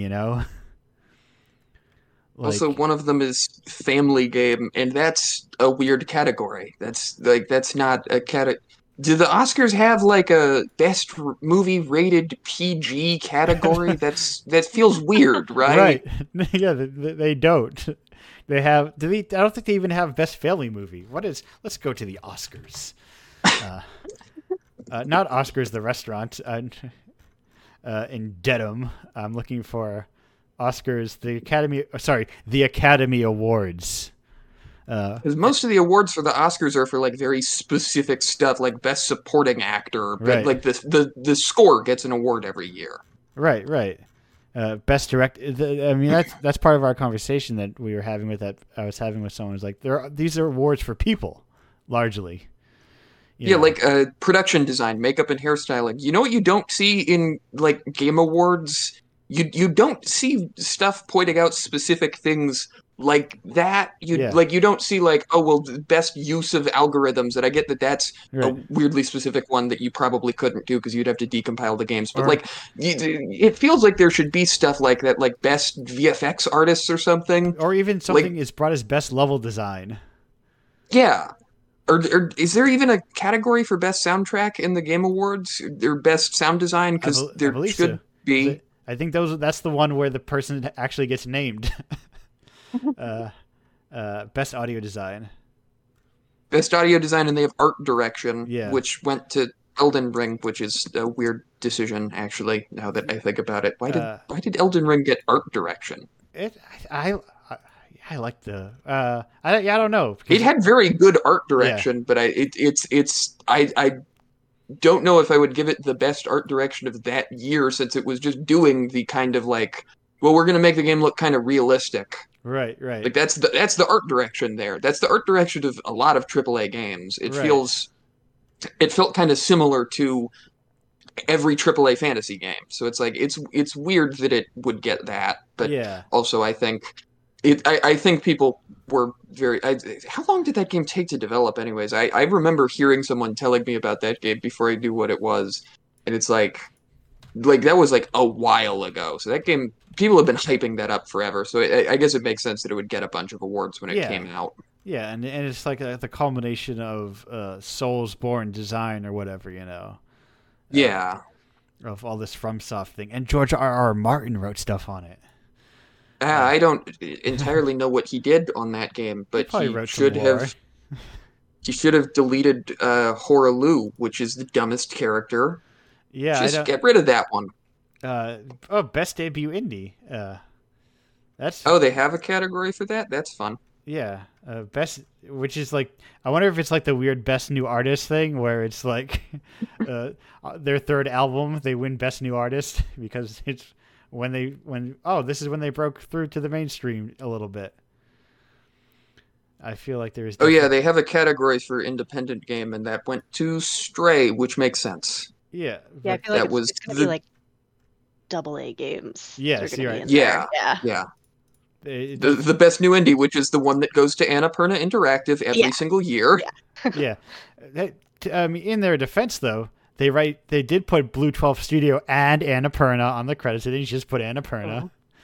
Oh, that's good. Which is like a whole other issue where publishers are kind of like, but that's the thing. Like, how many of these people survive like the to make a second game? You know. Yeah. They kind of like make a game and then it becomes like so many people call them Annapurna games, you know? Yeah. Yeah, they've definitely got a specific vibe that they go for. Also, best content creator of the year. When is the Oscar going to have the best content creator of the year? I don't. Hopefully never. I don't. Best film best YouTuber. Esports player? That's such a weird category. It's esports player. Yes. Yeah. That's insane. That's a category for this is the Video Game Awards, and it's like we're also imagine if they had best moviegoer as an award at the Oscars. Right. or even it's so very weird. Like, but I don't think DICE or like any of the other awards are even really that much better about this kind of thing. I didn't even know there were other awards, to be honest. There are, but I don't think any of them are also like, oh, okay, so this is where you actually get technical awards, you know. And that's the weird. It's hard to do technical awards because you have to hire people who like know what they're talking about specific fields, and that's always a mess. It's easier to do for the Oscars because there's so many people in it. Yeah. But like finding someone who's qualified enough to talk about like very specific technical stuff in that context in video games is like not an easy task, and most of the people who could do that are very busy all the time. Yeah, it is. Sorry. Oh, so I was just gonna say, to speak to that, I was like looking at the process for how the Game Awards like selects their nominees, and like they do have like a committee of like representatives from like Microsoft and Sony and stuff, but they make a committee of quote influential game news organizations, which I think that's a little weird. Like it's like journalists and writers are choosing them, and they probably don't know a ton about like the sort of like technical and design and sort of like what is actually genuinely impressive for some of this stuff. It's kind of, I mean, I also think it's like consistent with what the purpose of the Game Awards. Yes. Clearly is. Yeah. Because it's very much extended PR, which not to be mean to games press. No, that's also like I love them. Oh yeah. The nature of the industry has turned most games press into extended PR teams. Yeah. just because it's like if you don't talk about Elden Ring, you don't have a job. So yeah. Yeah, a little bit fascinated by how both indie game developers and the press around video games and the people who work for AAA studios are just they're just all in a bad position right now. Right. Like the whole industry is Yeah. just like, what's going on? It's all messed up everywhere forever. And it's like, okay, cool. And it's entertainment too. Like it's not like that's not happening with movies and stuff, Right, but right. it's movies have unions is the difference. Yeah, I think it's everyone is kind of like getting squeezed into nothingness. But games didn't have a good foundation pre-squeeze, Yeah. I just peeked him. I know it was was it every nominee? No, if you have any feature film credit, you can apply to vote in the Oscars, the Academy Awards. So there's this Variety article from, where is this? 2020. There are 9,400 people eligible Oscar voters. So wow. Yeah. So you get a much wider slew of people. And I wonder if that's part of why I did look. Best performer and best score are the only ones in which a human being is credited as having won.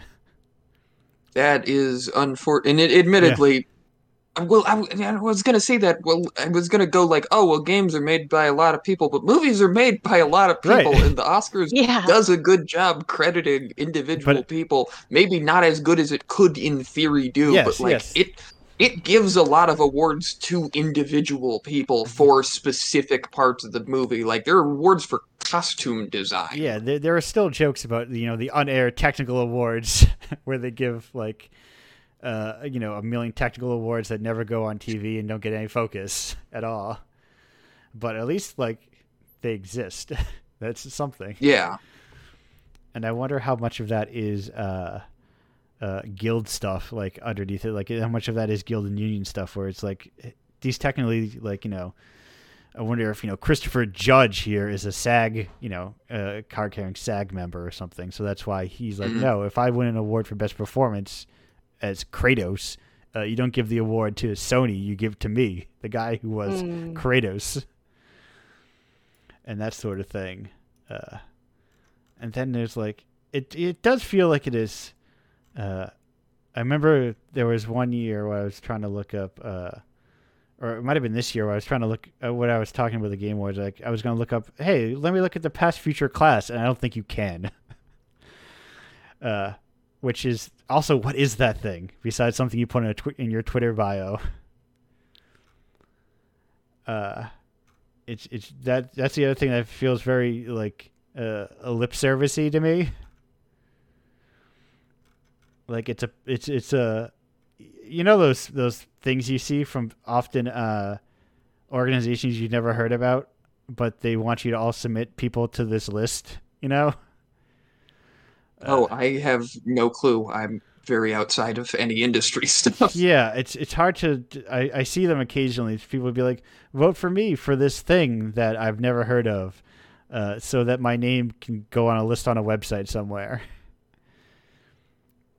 Oh, just weird, small award ceremonies and stuff. Right. That seem to sometimes serve the brand more than they serve I don't know, what do they do?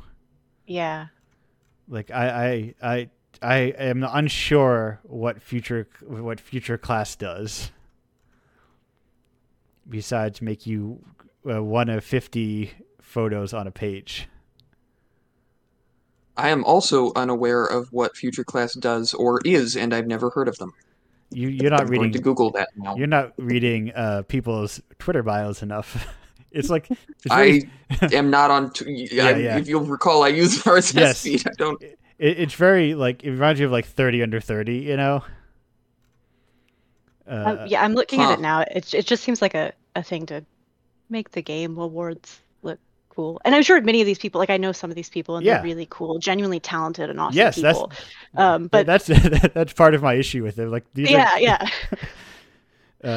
it feels more like the Game Awards are just kind of co-opting people doing interesting work to be like, yeah, look, we put their aren't name in we their great? photos. Yeah. Now about Elden Ring. Yes. Right.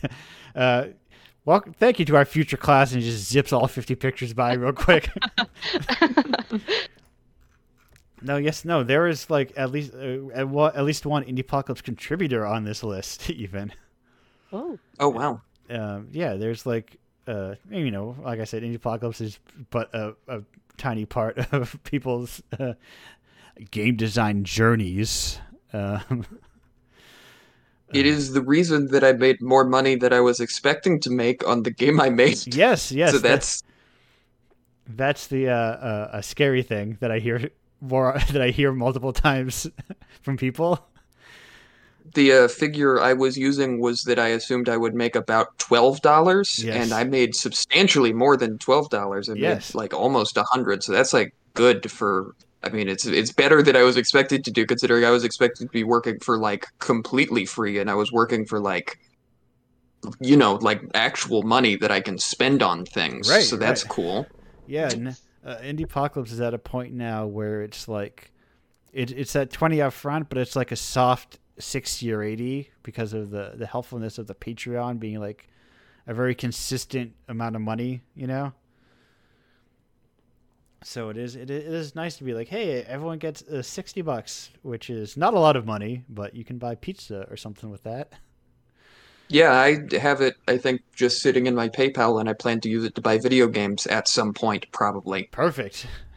Yeah, and now you can look forward to, as Karina can attest, once or twice a year, you'll get a $6 from me in PayPal occasionally.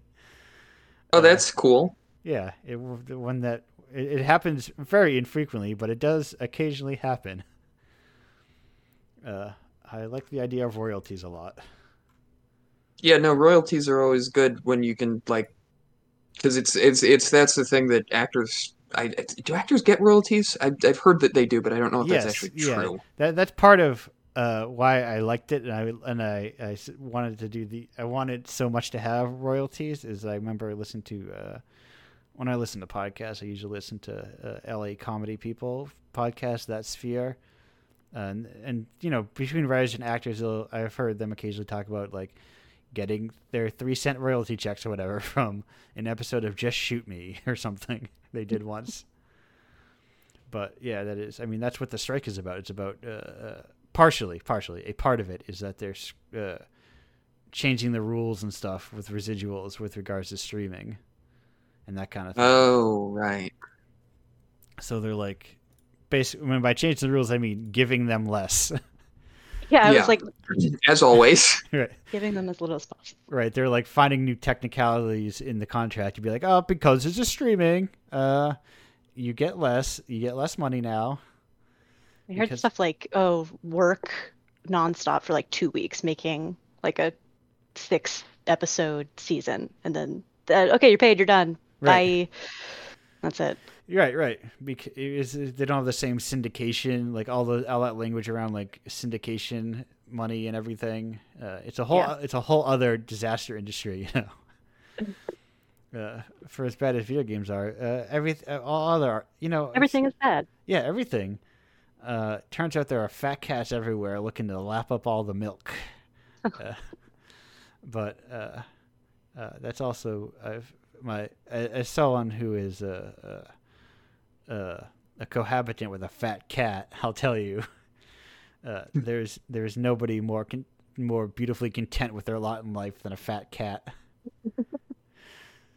just hanging out there, and it's like, I've got people to take care of me. I don't have to hunt.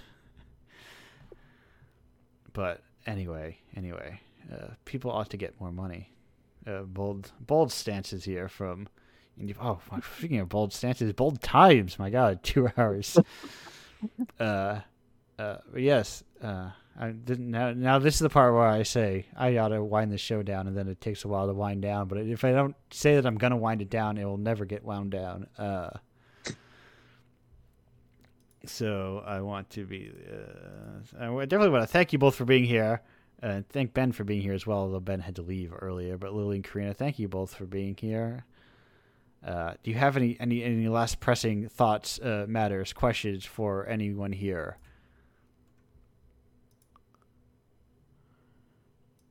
Perfect. Not really. No, that's good. I'm gonna play Lily's game after this. I've never oh, seen it. It good looks great. luck. I'm gonna do it. Yeah, good luck with that. Yes. Have fun getting stuck on level 1 or 2, which is what every playtester does.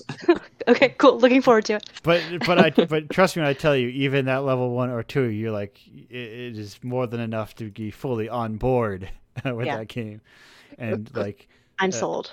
Yeah, right. Sometimes you have to just like sit back and be like, I'll give. More games need to push you away from them, and like you have to come back to them later, and like in a different headspace sometimes. I think. It's definitely the vibe that I go for, because I play a lot of. I also got into. I want to be the guy that, like, hacks, which is. That is evil. It's always evil, and right. it's kind of sort of the thing that I'm trying to do, which is a weird thing to be trying to do, but it's other people are doing it, at least, so it's not literally just me making really difficult, unfair games. Yeah, the Kaizo Masocore kind of subgenre. Were I to make games occasionally, it's a thing that I'm fascinated with. I think there was what's it called? Ares Action, I think is the name of it. It's like a Kaizo game, but it goes through like multiple genres. Oh, that's fun. Like it's that Kaizo sort of mentality, but there's like an RPG part at some point, though it is mostly a platformer. It's neat. My game also has an RPG part at some point. Clearly, we are doing the same thing. Yes, that's the. There's so much like space for like design. Yeah, there's like it is. I'm all for maximalist design, and just kind of like games that do everything. And because it also has an asteroid segment that is the worst. It's entirely insta-kill death lasers, but it's still like bullet hell attacks, and then you just sort of slide into the attacks because I've made the ship really floaty. It's like the worst. That's there. We need more antagonist design occasionally. My favorite kind of design. Yeah. When I hear designers say this part of my game is the worst, I am immediately like, I am so excited. Yes. Yeah, no. Before I wrote those two pieces about your game, I made sure to read like your entire like post-mortem you had written about 10 Mississippi. To be like, yeah, I want to also read this, so I want to make sure that I'm not just talking on my ass in some ways. And there is, like, and that it very much trades to some extent in a different style of like antagonistic design, but like, maybe call it selfish design. Who knows? But like, yeah, I'm fine with that label. I'm good. Yeah, this idea of like you're getting what I want you to get. Yeah. Very. Okay, I'm actually fascinated by this game. I'm going to also have to check out your game when I'm done with this. Yes. Hey. I love it. I love the like Indiepocalypse. Everyone play each other's games. Yes, Indiepocalypse Radio, because that's the cool vibe of like local scenes and that kind of thing. Is people like just kind of checking out each other's stuff, But the internet can have a problem of flattening it to wanting to check out the things that people are talking about, And it's harder to check out like this person's game that maybe not everybody is talking about. But it's like, I want to check out. I listen to this person. I want to check out this stuff. I hope. I'm obviously biased in that I want people to check out the games in this. That's kind of like why I do it. Because it's like the games are good, and that ought to be enough for you to be like, yeah, I want to. And most of these games don't take very long to play. Some multi-genre odysseys aside, perhaps, that may have a approximate length of 5 hours. But even like I would have done the word count, but I formatted my dialogue system so stupid that I literally couldn't. yeah. Like it's I wrote my own dialogue system for that game, and then I have a different dialogue system I wrote for the game I'm currently working on because the old one was so awful, but it was still better than what Unity tutorials will tell you to do, which is write all of your dialogue in the editor, which is like the worst ever way to do that. And so it's fascinating. Like I've just been getting progressively better and better dialogue systems. Yeah, that is. I've been like in the tiny moments where I find time to make games, I've been just building out one tiny little system, and like that's the entirety of that I do, just so you have it for later, you know. Yeah. Oh man, I could talk about the dialogue system for way too long. It uses so C sharp, the lambda expressions or whatever they do, they call them actions. And then if you put an action, like the name of an action after a line of dialogue, and you have to throw that action into a static class that just holds actions. If you just put it after the line of dialogue and then comma separate them, it'll just run all of the actions when the dialogue is over. So you can do like arbitrary, you can just put any code and then it'll just run from the dialogue system, but you don't have to like, you don't have to do a lot of fiddling with it because you just put the code in the scene somewhere and then it'll go, okay, well, this is the code that does the camera. And so you just type in like focus camera 5 and it'll focus the camera to 5. It's great. Yes, it's such a good system. I was hacking together something very similar when I was making my dialogue system in Game Maker, where I was like, there was like printing lines, but then I had like scene direction lines that would like direct character action and that kind of thing. It would move objects around and that sort of thing. It was okay. But anyway. And speaking of these games, and you wanting to play them, Lily, where could people find your games if they want to play them right now? Hang on, let me get the link. Oh, don't you worry about that. I got you covered there. Oh. I just need the link for the world, in the audio world. It should be on lilydietrich.itch.io. Perfect. It's the website. Yes, and I've got the link down there in the chat if you're here live. But perfect, yes, you've got that's where your games will be. Which where they are now. Karina, where can people find your work if they're looking to find it? They can find it on Narnia, like Narnia, the fictional place, but with a K, pop.itch.io. Perfect. I went to your website first because... Oh, that's fine too. That's actually easier. It's K-pop, but spelled Popp.io. Yes, I love it when people have their own websites. I encourage it. It's a great thing. Even if it's like a simple bit of HTML, you know? Yeah. And your little pictures bounce around a little. Yeah, I got some juice on my website. Yeah, it's just like straight to the point. And also... email right at the top. I do a lot of really creative work to find people's emails.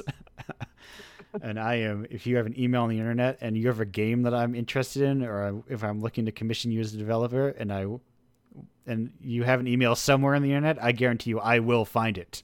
So making that easy to find, number one tip, if there's any like aspiring game devs. Yeah. I went to my first GDC and I made business cards like a big girl and did not put my email on it. It was just my name. It was very stupid. Right. Yeah. Have that around. Yeah. It just put an email. As someone who has their email plastered, not even with any of the fake dot or whatever, I just put it as is. I basically get no spam messages. So like, nice. If you just slap it on there, you don't have any issues, you know? Yeah. But that even if you're like, I don't want people emailing me, make a business email, you know? Make a business.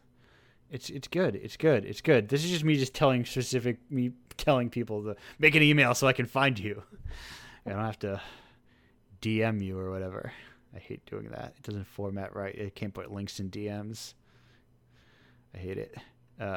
But speaking of things I don't hate, Indiepocalypse. You can buy that at indiepocalypse.com. Both, and it doesn't even link to itch anymore. I have it on my own website. You can buy it there. Just like the whole ass download, you know.